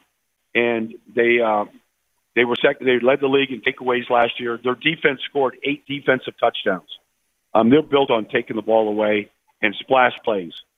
They might have the most talented defensive player outside of Aaron Donald in the league and Micah Parsons. So they're well coached and they got a lot of talent on that side of the ball. But I think offensively, there's some real question marks about this football team. Actually, Jody, I know you wanted to ask about the Bucs, right? Yeah, I did, but instead I'd rather go here because Baldy did mention that he got to see Evan Neal and didn't know humans could get that big. We got a couple guys like that on the offensive line here in Philadelphia. And your ex-mates are the biggest of the big, unless we're talking about Jordan Davis. Have you been able to get close to him and see how big he is and how big a deterrent he could be for the opposition this year on the Eagles' defensive line? Oh, yeah. I mean, they actually have a uniform that fits them, Jody. So, like that's encouraging. But, you just watch him just bounce around the field. And, here's a guy that if he keeps his weight under control and he learns from some really veteran guys and Fletcher Cox and Brent Graham, the guys up front, he could be a real force. I actually believe that his best position is right guard. Like, I think he could be a perennial Pro Bowl right guard because of his size and ability and the coach that's there. They're not going to do that. But I think that he can make an immediate impact early in the season with his natural size and athletic ability. Well, Brian Baldinger, it is always a pleasure. And when it comes to the voices, the top people I respect, their voices and opinions on the NFL, you are right there. Follow him on Baldy NFL. He is our Odyssey insider. Baldy, where's after New York? Well, I'm seeing both New York teams here. Monday and Tuesday, I'm going to Buffalo. And then I believe Arizona, the Chargers, the Cowboys, Seattle, and San Francisco, and then the Raiders. Nice tour. It's going to be a good week this week. And by the way, Buffalo, the first week of August is exactly the right time to be there, my friend. Yes. Having grown up there, I know this. All right. Hey, thanks so much for joining us. Yes, I'm looking forward to seeing him. Baldy, thanks, buddy. Take care. There you go. Brian Baldinger, our Odyssey insider. Smart guy, Jody. Really smart guy. His video breakdowns are as good as there are anywhere. NFL Network, ESPN, CBS, you name it, his are as good, if not better, than anyone else out there. Yep. 215-59. Got to start right here broadcasting at 94 WIP. I remember Baldy doing Did a post-game years and years, pregame show, years and years and years ago. Like, soon after I started with you, Angelo hosted the pregame show. I was on it. Baldy was on it. I don't remember who else. But I remember whenever Baldy spoke, I would just kind of, like, shut up because he really knew what he was talking about. It's like, yeah, I'll just let him go. You sit there and nod your head, go, yep. No disagreement. Baldy, I see it exactly the way you see it. 215-592-9494. We have a brief little what we're watching coming up. Just to kind of get our listeners' ideas about something. You'll see. Jody McDonald, Glenn Mack now on 94 WIP. Is today your lucky day? Well, it could be the NFL season right around. If we got Baldy on, you know the NFL season is close. And if you want action on your games this year, the BetParx app is everything you want, a digital casino and sportsbook. Only casino and sportsbook app that I recommend and use. Easy to sign up, fun to use, faster to win than ever before. Check them out on Twitter at BetParx. They've got some special odds boosts for you, some insights from individuals, player specials on all your favorite sports. Join me right now at the all-new BetParx Casino and Sportsbook app. Bet your favorite sports, play all your favorite casino games for real money. Download the app now at the App Store, Google Play, or on their website at betparx.com. The all-new BetParx apps. If you're a new user, you could choose between a $20 casino bonus or a $20 free sports bet today. The BetParx Casino and Sportsbook app, where odds, bets, slots, and games all come together in perfect harmony, and it's right there in your pocket. Join with me at BetParx Sportsbook app.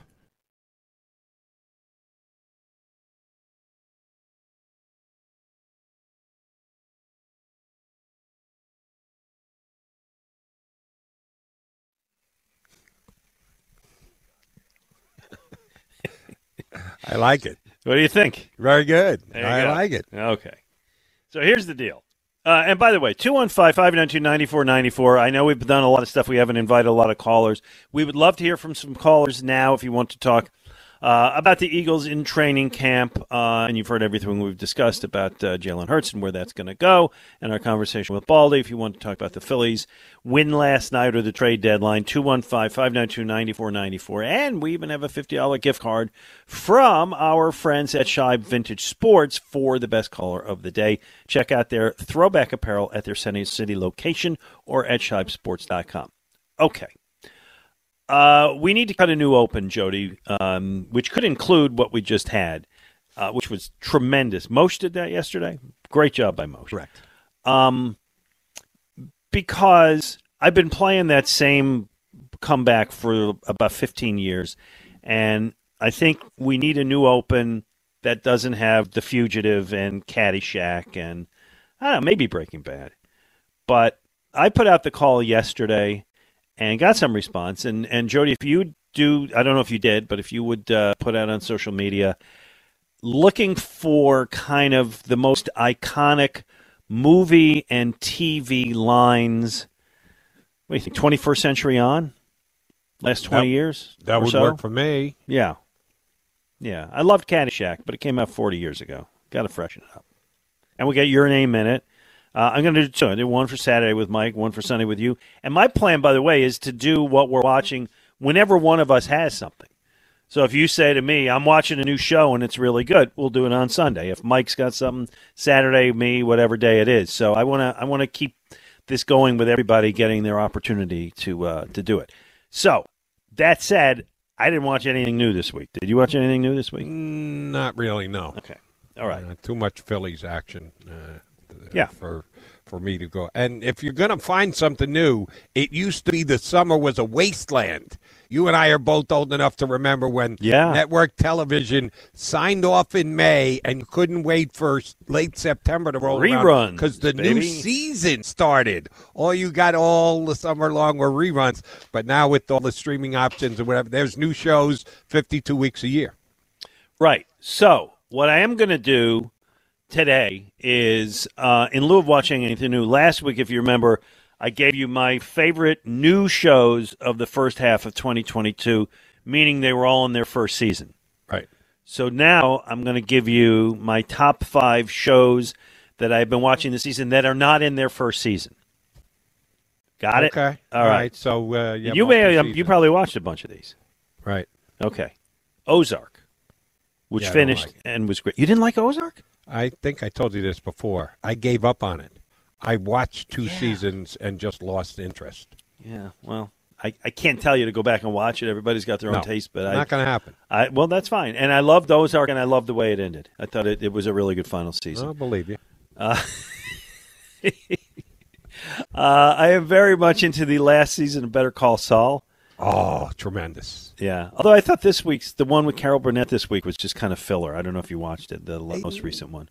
But that's part of what makes it great. It goes off on these little side trails that you're really not sure where they're going, but it's still intriguing just the same. And working Carol Burnett in, I thought, was phenomenal. It was a good standalone show. I hear you. I think I'm like waiting for Walter to show up. Yeah. You know, and I thought this will be the week, and they just kind of stalled it. But yes, in and of itself, it was very good TV. But we do agree, great show, worth watching. Phenomenal. Odenkirk is one of the best actors in the last 10 years on through any vehicle, movie or television. Now, somebody asked me the question. They said, "Listen, I did not watch Breaking Bad. Would I enjoy watching Better Call Saul?" What do you think? Yes, not as much. That's what I said. If you watched, it just adds to your enjoyment of watching Better Call Saul. If you've been prepped for it by having watched Breaking Bad, you will understand the little references and the nuances more so. But certainly Better Call Saul standalone is an outstanding show. That's exactly what I said. I said, you'll enjoy it. It's a really good show. You would enjoy it more if you invested in Breaking Bad. But again, it's a big investment. Breaking Bad, I think, had 60-something episodes.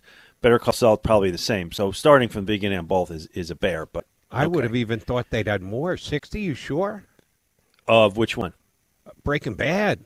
I think it was between 63. I'm not positive. Maybe it's more, but that's what I thought. More like 80, but okay. Okay. Show not in its first season that I love, and I don't remember if we discussed this. I love Only Murders in the Building in its second season on Hulu. Yeah, Steve Martin Short. Selena Gomez. Oh, really? That one? Oh, I love that show. Is it good? I love that show.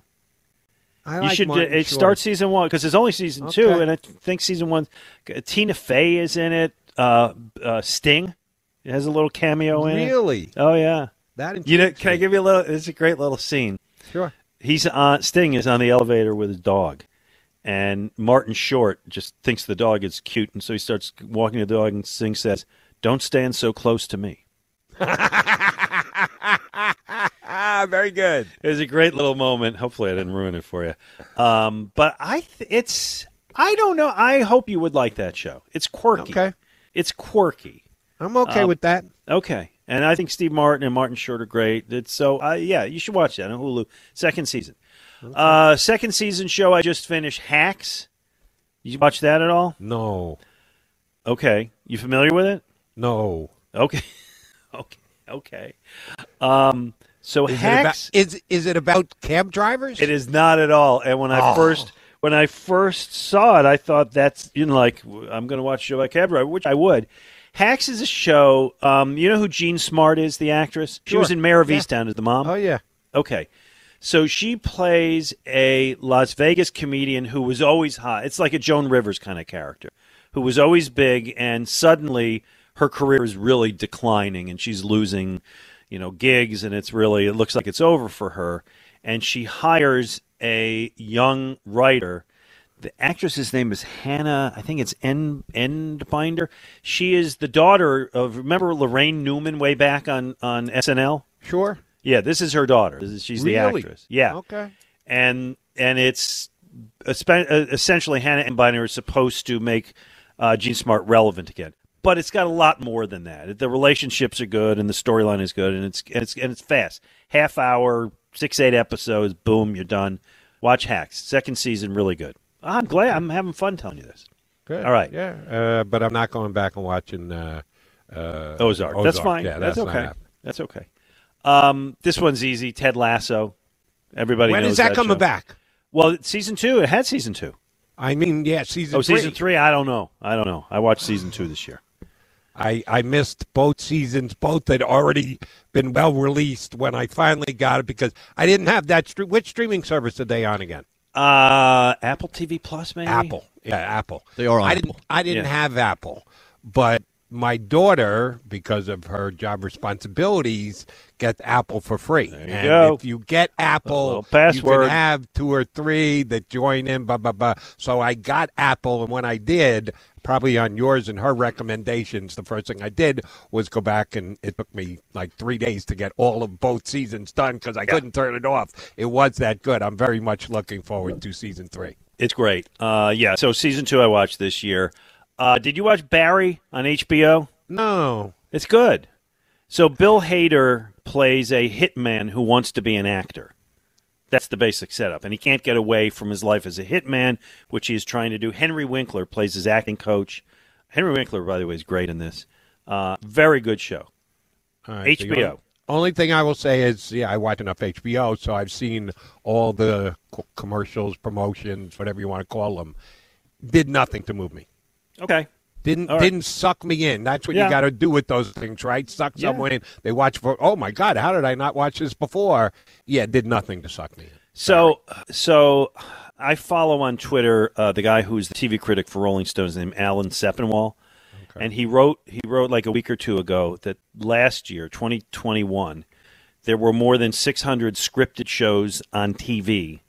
And as a TV critic, there's no way he can follow them all.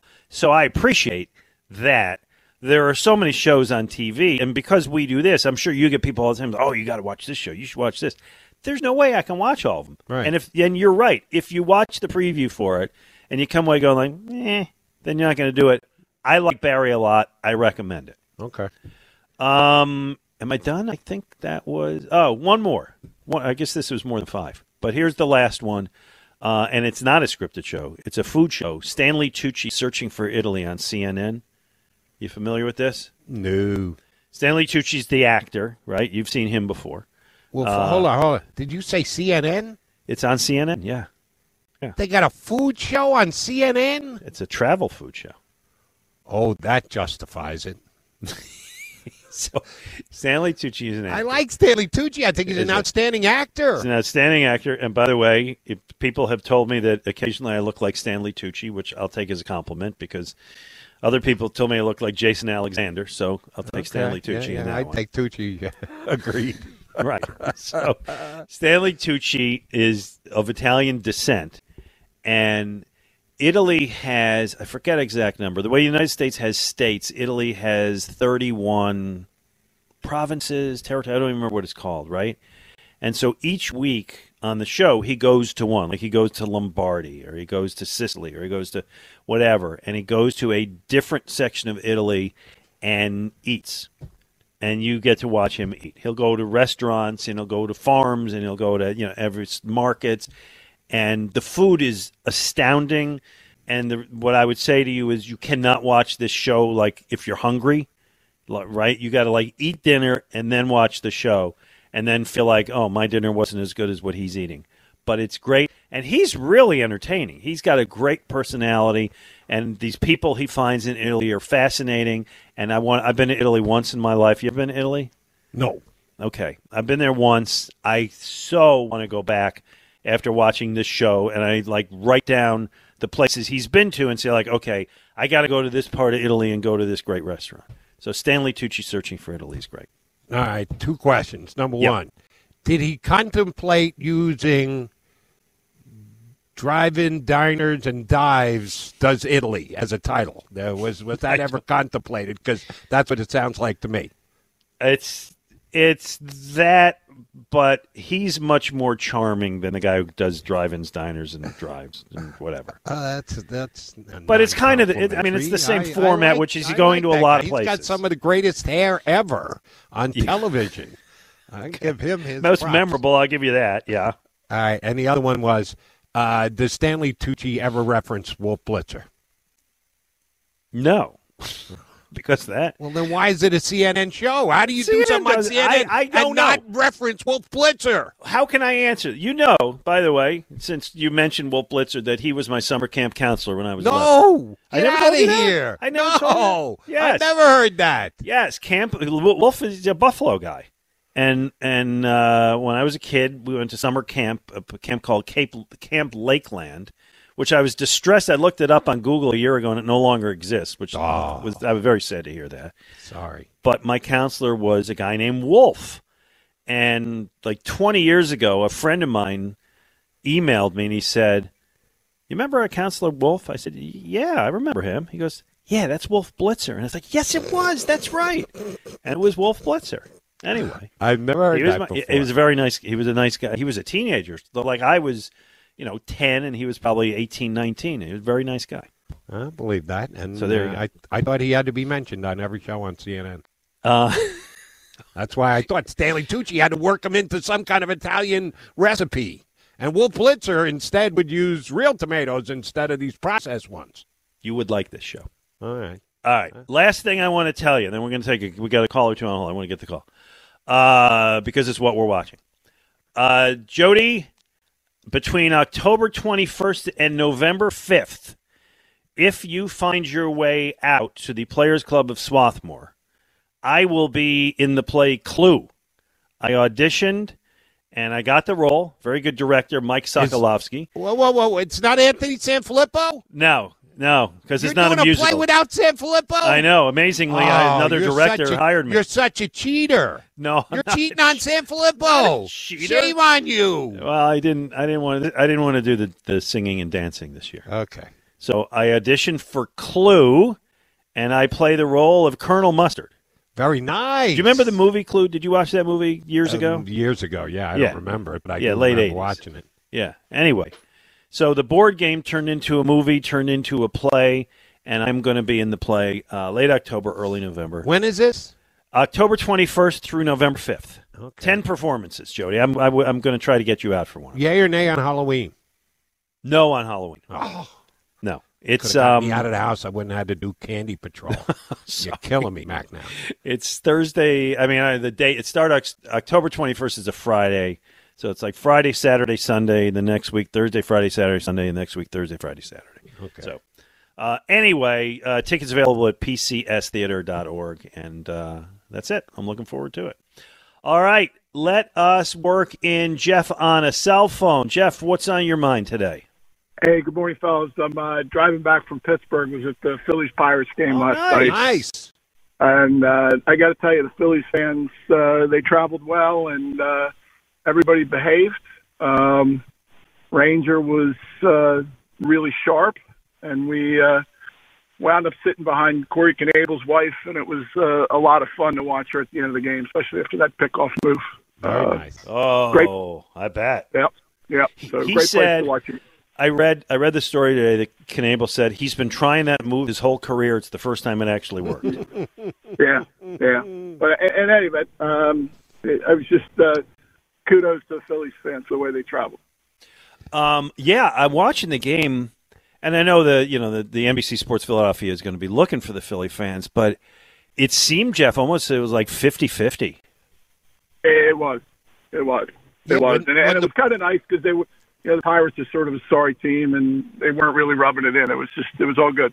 When the first baseman threw the ball away in the 10th inning, cheers aplenty. I know. It was absolutely a 50-50 split as far as you could just and then tell they had a big audio. fireworks display afterwards. It's a great place to go watch a game. Oh, that's a phenomenal park. I was going to ask you about that ballpark, and I've been there. It is one of the nicest ballparks in baseball. Yep. You do the thing where you walk over the bridge past the Clementi stat. Yeah, it's nice. Yep. All good. Last question for me. When Nick Castellanos struck out, and I think he left 6 guys on base yesterday, I heard those boos on my TV. Tell us how that sounded in the stadium. So especially in the first inning with the bases loaded, that was kind of painful to watch. I said I was there with my son. I went out there to help him move. I thought I'd aged out of that, but apparently not. And you never do if it's your son. Yeah, and I said, Castellanos just kind of looks lost up there at the plate. He's kind of flailing away. The off-speed stuff was killing him. Yeah, well, good for you. It's nice to go to other ballparks when your team plays, and that's a great ballpark, and you got to win. So well done, Josh. Yep, all good. All right, guys. Thank you very much. There you go. 215-592-9494. Jody McDonald, Glenn Mack. Now, don't forget Dick Vermeil at noon. The coach is going into the Hall of Fame next week. We will ask him about that and other things. Jody McDonald, Glenn Mack now on 94 WIP.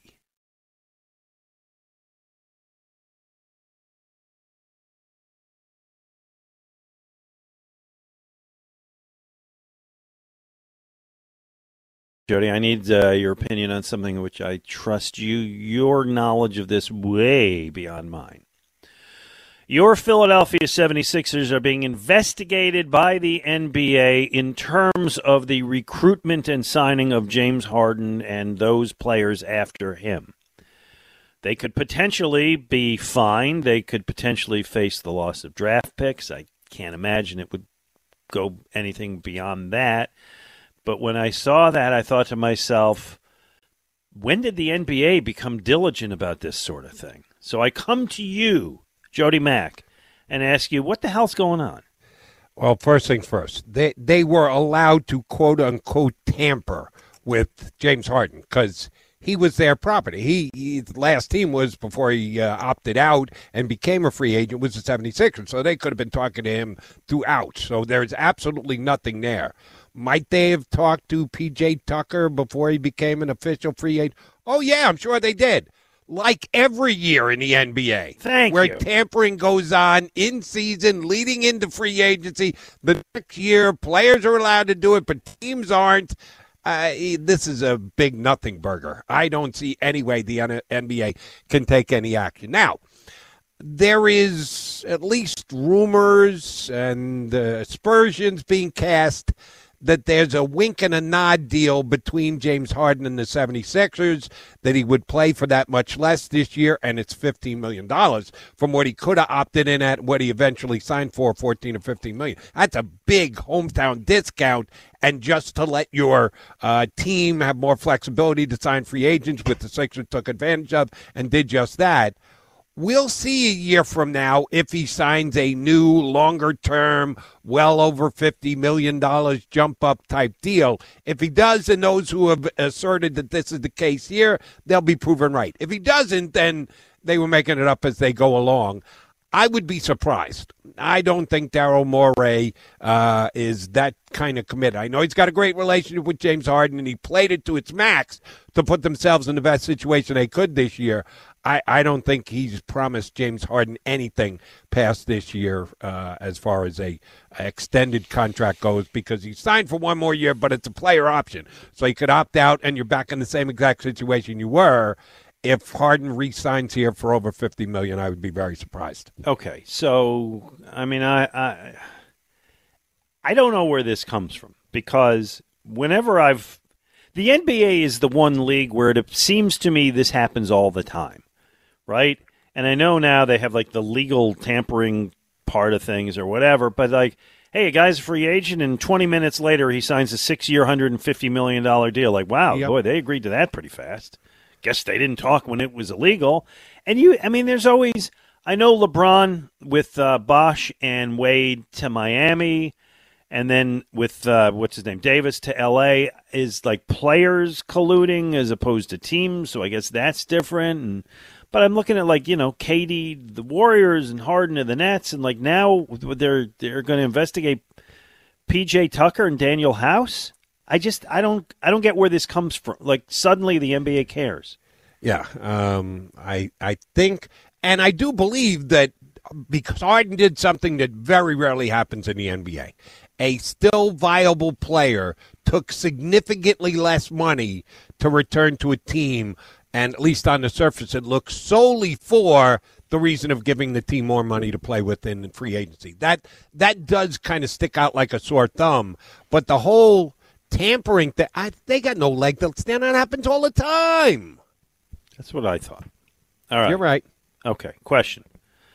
Because I like to work all 4 teams in every show, so let's do the Sixers, and then we'll figure out what to say about the Flyers. I don't know what to work in, but I do promise to work them into every show. The Sixers right now in better shape than they were at the end of last season? Yes. Closer to the Celtics? Closer. Okay.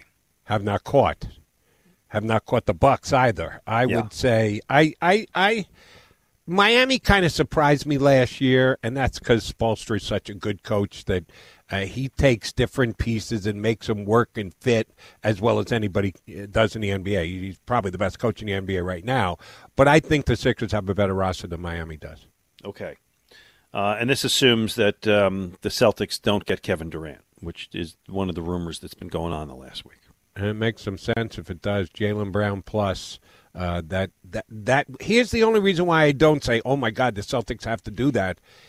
Tatum's game and Durant's game are very similar. And they're both phenomenal. They're both top 10 players in the NBA. How do you not want to get 2 top 10 players and play them together? Well, unless they basically play the same game, which those 2 guys do. So if the Celtics do that, it will certainly raise the overall talent level of their game. But then Ime Udoka is going to have his work cut out for him because his 2 best players basically do the same things. Yeah, how would you like to be a Brooklyn? Yeah, it is Brooklyn. A Brooklyn Nets fan about these days. Yeah, right. That's all right. And Flyers. if they trade Durant before Kyrie, Durant goes, but you still got Kyrie. Ow, right. That would be hard to be a Net fan. Well, you got Ben Simmons. All's fine. Ooh. I don't know if he'll ever play. Okay. The Flyers made a couple minor deals this week. I promise to work them in every show. I have no hope and faith at all in the Flyers whatsoever and the direction they're going, other than the fact that the new coach intrigues me. Do you got anything other than that? Yes, here's why it was a good week for the Flyers, Glenn. Well, hey, yes, good. Absolutely. Nobody got hurt. Seems like every week somebody gets hurt with this massive injury lower that's going body to keep injuries. them out for months and months and months. What do you mean we're not even playing? How'd a guy get hurt when they weren't even playing? No, it was a good week. Nobody got hurt. That's what that franchise has become, Jody McDonald. Yes. Yeah, it's pretty sad.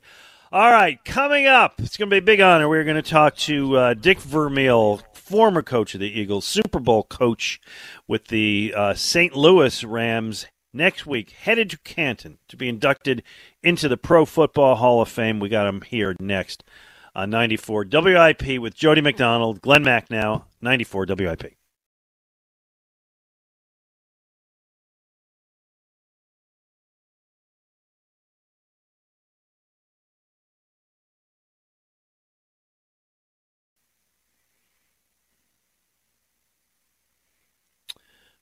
What you are hearing is the Hall of Fame music for the Pro Football Hall of Fame. Next Saturday in Canton will be a very special day, as a great one. A guy who was a terrific head coach of the Philadelphia Eagles, St. Louis Rams, Kansas City Chiefs, won a Super Bowl, complete class act, gets inducted into the Pro Football Hall of Fame. It is a privilege for Jody and I now to have the opportunity to talk to head coach Dick Vermeil. Hey, thanks so much for giving us the time today, Coach. Hey, my pleasure. My pleasure. How are you guys doing? Doing great. Very good, Coach. Now, we've been around. We've seen you in Canton when some of your players got in, notably Harold Carmichael, Kurt Warner, who's the guy who got to tell you were going in. Now I'm going to throw you the question I'm sure everyone has asked you. How do you anticipate you will be feeling next Saturday when all of those people are in the audience watching you be inducted? Well, first, I'll probably be very emotional. Secondly, I'll be very appreciative. And third, I'll be very grateful because, so many people have made unbelievable contributions to my career, both as a person and as a coach, and to be able to join those Hall of Famers that are already there and the other 7 people being inducted in my class is an honor that goes way beyond my personal expectations. Coach, I'm sure I've asked you this question at some point in another interview you've been good enough to do with me, but I feel the need to ask it again. California kid, spend your whole life out in California until you're offered the job as head coach of the Philadelphia Eagles, and you move to the Delaware Valley, and damn if you don't fit in like a glove. And you are beloved in this town and always have been. Did you know it was going to work when you first moved to Philadelphia, have never lived or worked or done anything on the East Coast of this country? Well, there were a number of people that told me it wouldn't work because there hadn't been much success experienced in the Eagle organization prior to me getting here. But fortunately for me, Chuck Knox and George Allen both said, go, that you can get it turned around. So they really expressed some real solid confidence in me and my potential to do it. And then I surrounded myself with so many good people, and we went to work. It wasn't easy, but we went to work. Yeah, and it took a couple of years, and it was some hard times, and it was some emotional times. But, yeah, 1980, Super Bowl, it is a highlight moment and highlight year for this franchise. You embraced this city. Jody's kind of talking about this, and you stayed here. You made this city a big part of your life. Why do you think this city embraced you so? Well, I think they identified with me. I think they identified with the Eagles' struggle to get better. I think they identified with our work ethic. I think they identified with the kind of character player I was keeping on the roster, the kind of work ethic. I think they identified with my openness to communicate as honestly as I possibly could. You remember I had my own radio shows on Monday night that allowed me to talk directly to fans. We never screened a question. We took them all. Sometimes I would hang up and say, why do I put myself through this? But, I think we established a relationship. And you remember, I brought 3 teenagers with me back here. Mm-hmm. So they finish high school, go to college, and then eventually get married, start having grandchildren. And their roots are deeper here than mine were at that time. When you're born here, those kinds of things, and you finish your education here, and you get married here, it deepens the roots. And and then Blue Cross hired me to be a spokesperson, as did Cadillac, and I'm still with Independence Blue Cross. Thank you. And I just sort of fell in love with the people. I didn't meet many people when I was coaching. I started meeting people after my coaching career and being in the community, being in the charity work, and then nosing around in Chester County and being able to buy a large block of ground, 100 acres, very inexpensively at that time, and then to build a home on it. What else do you need? Then I go back into coaching. I was smart enough not to sell it and keep it because I knew I would return. So now I have grandchildren in the area. Yeah. That's phenomenal. Coach, we know that the Delaware Valley and Eagle fans just flat out fell in love with you and still do. But I want to go one further. You said you didn't get a chance to meet people till after your coaching career was over. That's because you were kind of busy coaching. But those guys you were coaching, the Ron Jaworskis, the Bergies, the Herman Edwards, the Harold Carmichaels, they speak of you just as glowingly as any of the Eagle fans do. What was it about the reason that you were so good with connecting with your players? Well, I think they trust me. After a while, they learn that you're honest, your integrity is at a high level. They can believe in what you say, and then they buy into your work ethic. Sometimes you have to teach people hard work is not a form of punishment, okay? And a lot of things can be accomplished regardless of your talent level if you go to work and be persistent and disciplined and work at it and give the credit to the other guy. Like I used to tell the guys, you need credit, go to the bank. That's the business they're in. We're here to win games. And the guys bought in, the Franklin Masters, these guys, the Wilbert Montgomerys, these guys and my coaching staff, my assistant coaching staff was just outstanding. Marion Campbell has never been given credit for how good a defensive coordinator he really was. And gosh, I just so appreciative of the Dick Corey's of the world and these kind of guys, Ken Iman and Fred Bruni and so many really, just great people, great coaches, and they helped bond the relationship between the team. And the harder you work people, the closer they become together. The Navy SEALs proved that. Yeah. The Green Berets have proved that. It's hard work is what brings people close together because they look around and they see everybody doing what they're doing, working their butts off, and then they start enjoying and appreciating the small percentage gains they make in their own personal performance, and therefore they get rewarded not only financially but win-loss record-wise and recognition and personal pride. And so I'm very, very close to most of my players, and you can't please them all. But to me, they're my extended family. I see them often. Okay, I see the Bergies. I see the LeMasters. I talk to the Herman Edwards. I talk to Jaworski. Ron Jaworski will be on the stage with me when I get my gold jacket, standing next to Carroll, Kurt Warner, and Trent Green. Yeah. So these guys are me. They are what made me me. They took me way beyond my own personal expectations, believe me. Coach Dick Vermeil is with us. As we are saying, he is going to be inducted into the Pro Football Hall of Fame next weekend. By the way, I just want to tag that hard work part because I want to get back to that in a couple minutes in regard to today's league. You've been to this before, as we said, and you were there when Kurt Warner got in 2017, and you were there when Harold Carmichael got in. So when those previous years, when you're watching that, when you were there, because I know it took a while for this to happen, did you ever think you were going to get this gold jacket? Did you expect someday your moment will come? I didn't really until 2 years ago. 2 years ago when I was there, I know that Sal Paolantonio was representing me to the committee of voters, and he was my spokesperson presenting me. And I would hear rumors that, people talked about me and considered me in the final group and these kinds of things. So I started thinking about that time that there might be a chance someday, but I didn't hang my hat on that thought because, there's only been 10 coaches put in the Hall of Fame in the last 25 years. Mm-hmm. So good company there.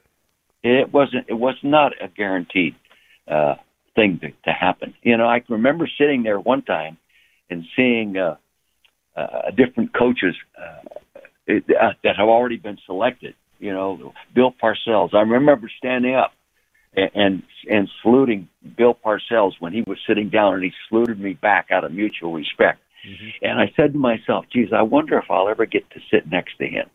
What an honor that would be, because I had great admiration and respect for Bill. So that's how it all materialized. All right, Coach, the countdown is on, only 6 days away. How much of your speech have you written? Are you going to wing it? How much preparation time are you going to need? Where are you in the Dick Vermeil speech prep rundown right now?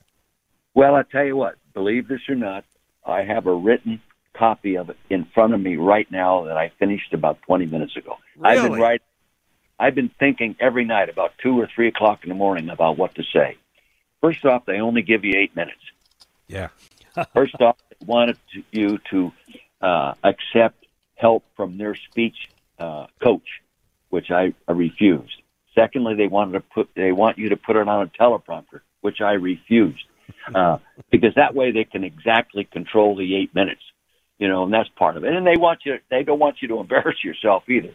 But I didn't want anybody influencing what I have to say. I wanted everything I have to say come from my experiences with the people that I've coached and worked with and worked for. And the only way I could do that is every day give it some thoughts. You would not believe the stacks of papers I over here. And I always put everything in pencil first, and other than the headings, the thank you Leonard Toast heading, you don't have time to mention many names and go into many specifics in 8 minutes. But I just timed it, and I did it in 6 minutes and 32 seconds. You got some latitude. Nice. Just way too fast. And it will lack the sincerity that I would like to have time to present in detail. But, you have to do what they ask you to do. And I'm doing it, and I appreciate the opportunity to have those 8 minutes. Yep, sure. I looked at the order, and this is the order, and this is the company you'll be keeping. Leroy Butler is going to go first. Yeah. Then it's going to be representing Sam Mills. Yeah. Richard Seymour, right. former official Art McNally. Yeah. Offensive tackle Tony Baselli. Yeah. Bryant Young. Yeah. Cliff Branch. And then you're the closer. Yeah. As the closer, and I know everybody asked you this question. I kind of started with this. Are you? It's going to be really emotional for you. You are known and you are proud. You do not shy from being somebody who shows emotion. Yeah. That may fill the 8 minutes, Coach. Yeah, I know it. I know it. I'm hoping by being last, they might give me a minute or two if I run over. Extra, yes. So, yeah, but it is what it is, and I just couldn't be any more grateful than I am. The only thing that'll make me a little more grateful for the entire experience is to see the Mike Holmgrens, the Dan Reeves, the Marty Schottenheimers, the Tom Coughlin's, the Chuck Knoxes, the Don Coryells, the George Seiferts, the Schottenheimer. These kind of guys go in because they deserve it every bit as much as I do. And I just think the Hall has passed up too many years of putting one of those guys in ahead of me. So hopefully I'll live long enough to see them go in after me. Coach, I love the story you tell about how much time and effort you put into formulating this speech, and you think you're in a good place 6 days out. But maybe this has passed through the gray matter in the last couple of weeks, months as you've been prepping to do your speech.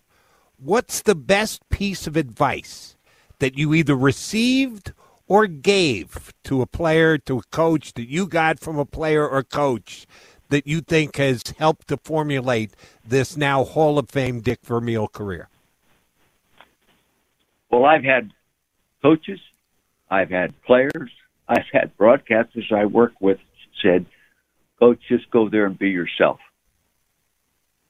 Just go be yourself. That's why I actually really didn't want to write anything down other than names to remember.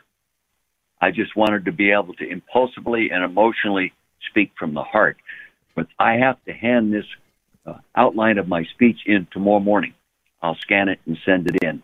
A friend of mine is going to type it today because I'm not the greatest on the computer. And it's going to type it for me today, and then I'll scan it in.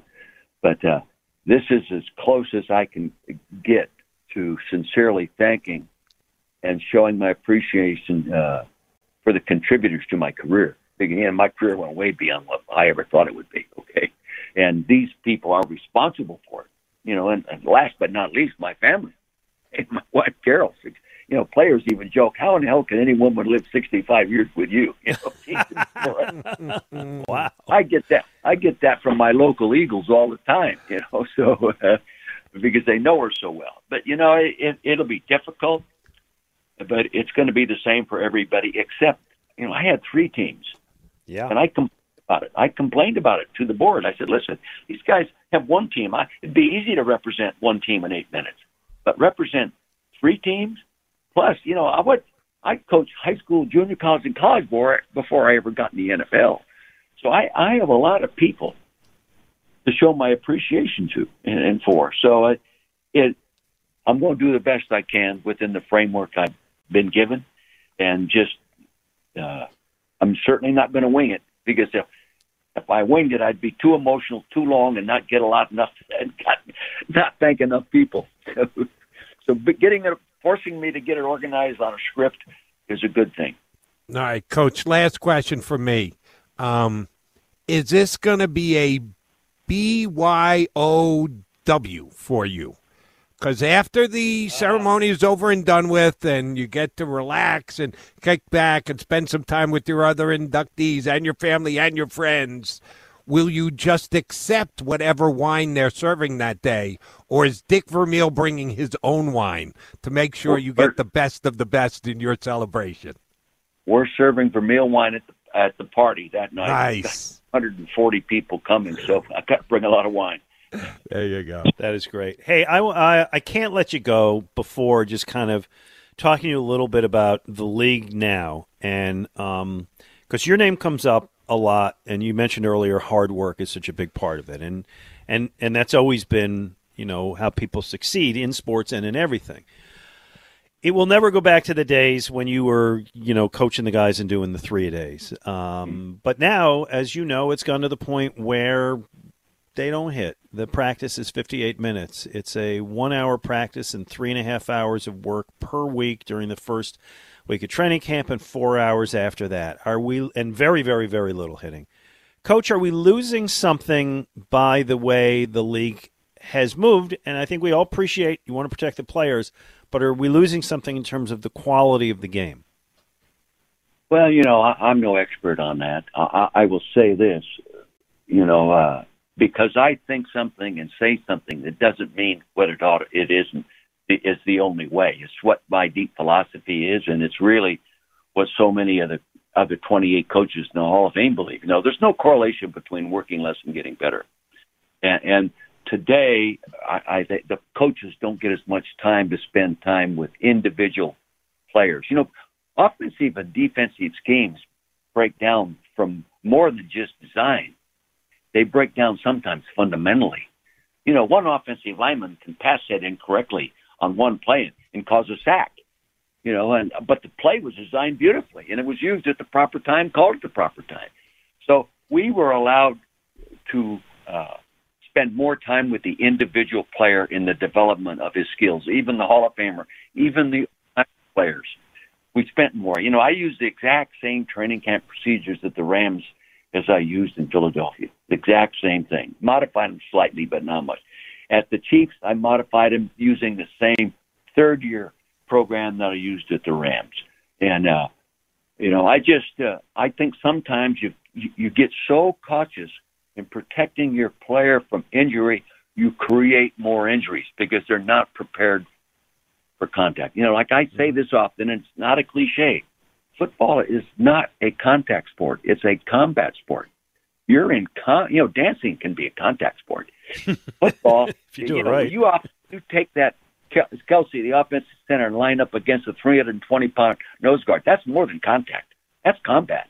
And I think players have to have just enough of that to help develop the protective instincts it takes to play the game full speed and stay healthy. I can give you this example, and I'm not saying anybody's wrong, but my 3 starting offensive linemen, Stan Walters, Guy Morris, and Jerry Sizemore, played for me for 7 years.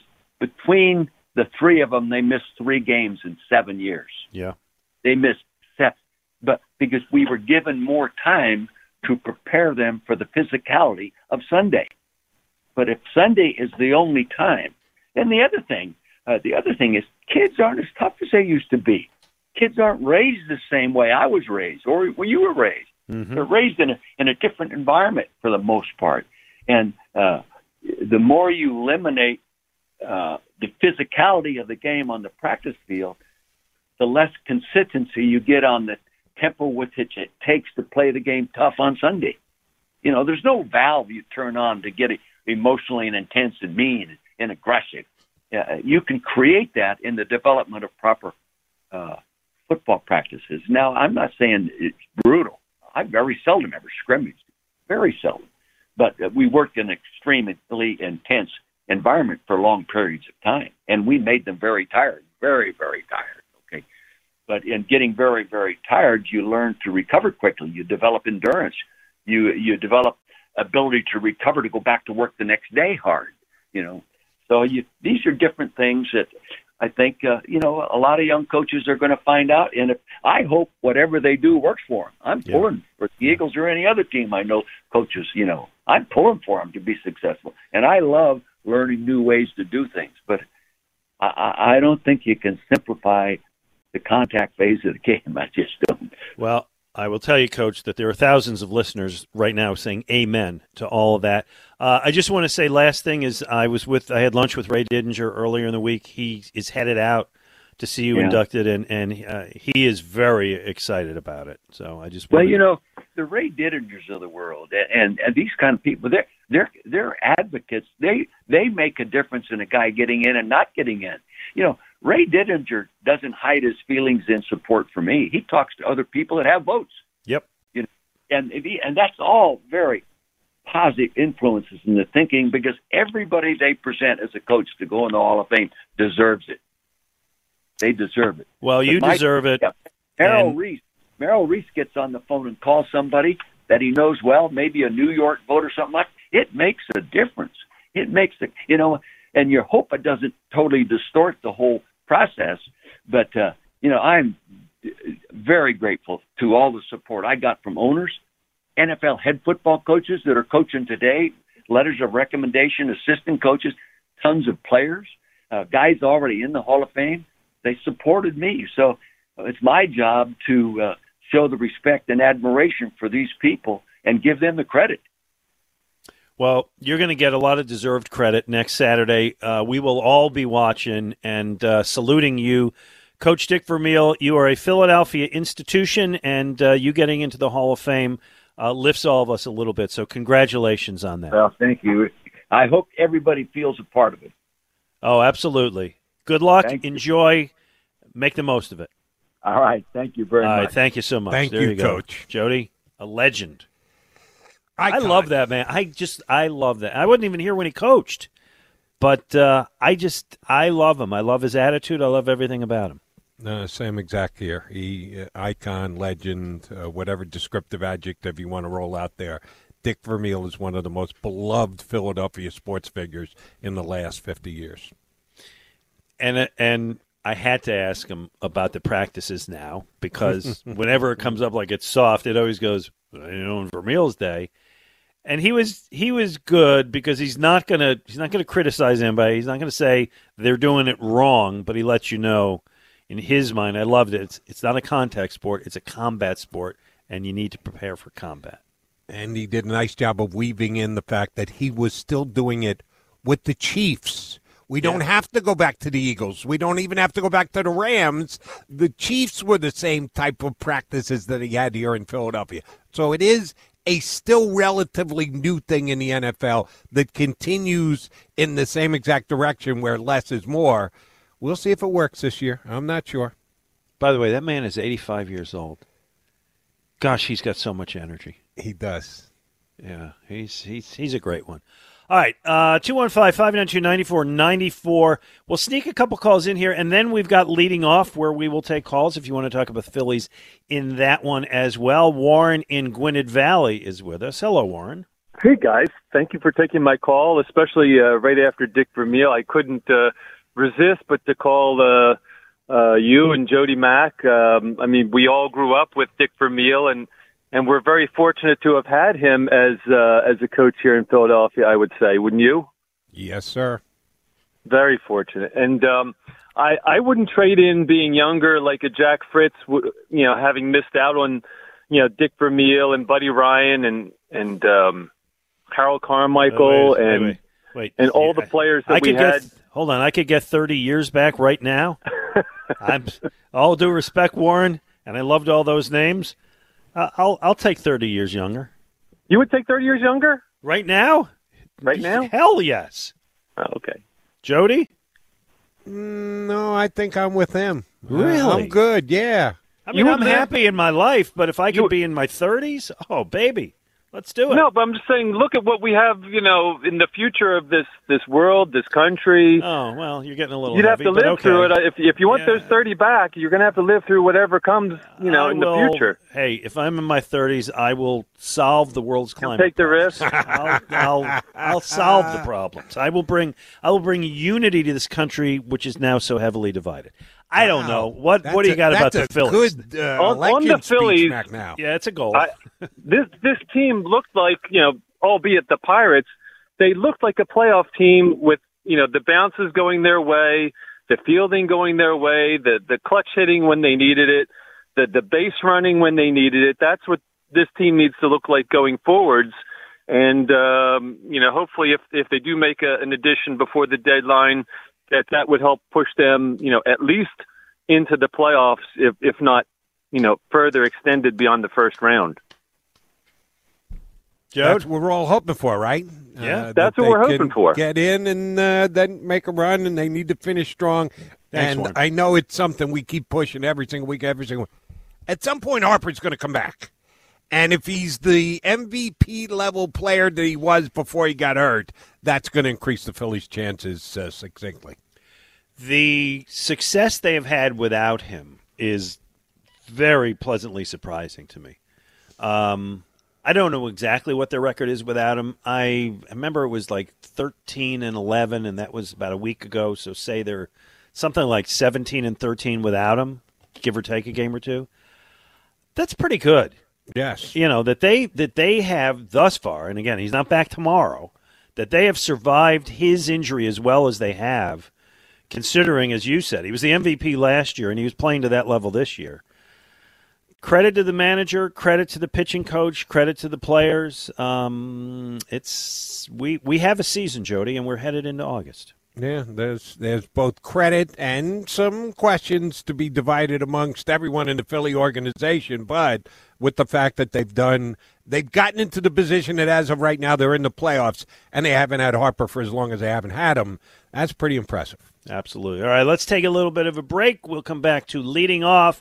If you want to talk Phillies, we want to do it. 215-592-9494. Oh, should we, Kyle, should we do the caller of the day before this, or should we do it at the end of leading off? We can do it right now if you'd like. Kyle Quinn, who is the caller of the day? Yeah, so I liked our caller, Jeff. He was actually on his way back from the Phillies game in Pittsburgh last night. So we had some boots on the ground reporting and gave us some good insight on the Phillies fans that traveled very well this weekend. That was a good choice by you. Yes. Jeff, his name was Jeff, you said? Correct, Jeff. Okay, Jeff, you win a $50 gift card from Shibe Vintage Sports, where there is a story in every stitch. Check out their throwback apparel at their Center City location or at shibesports.com. With Jody McDonald, I'm Glenn Mack now. Leading off, coming up next on 94 WIP.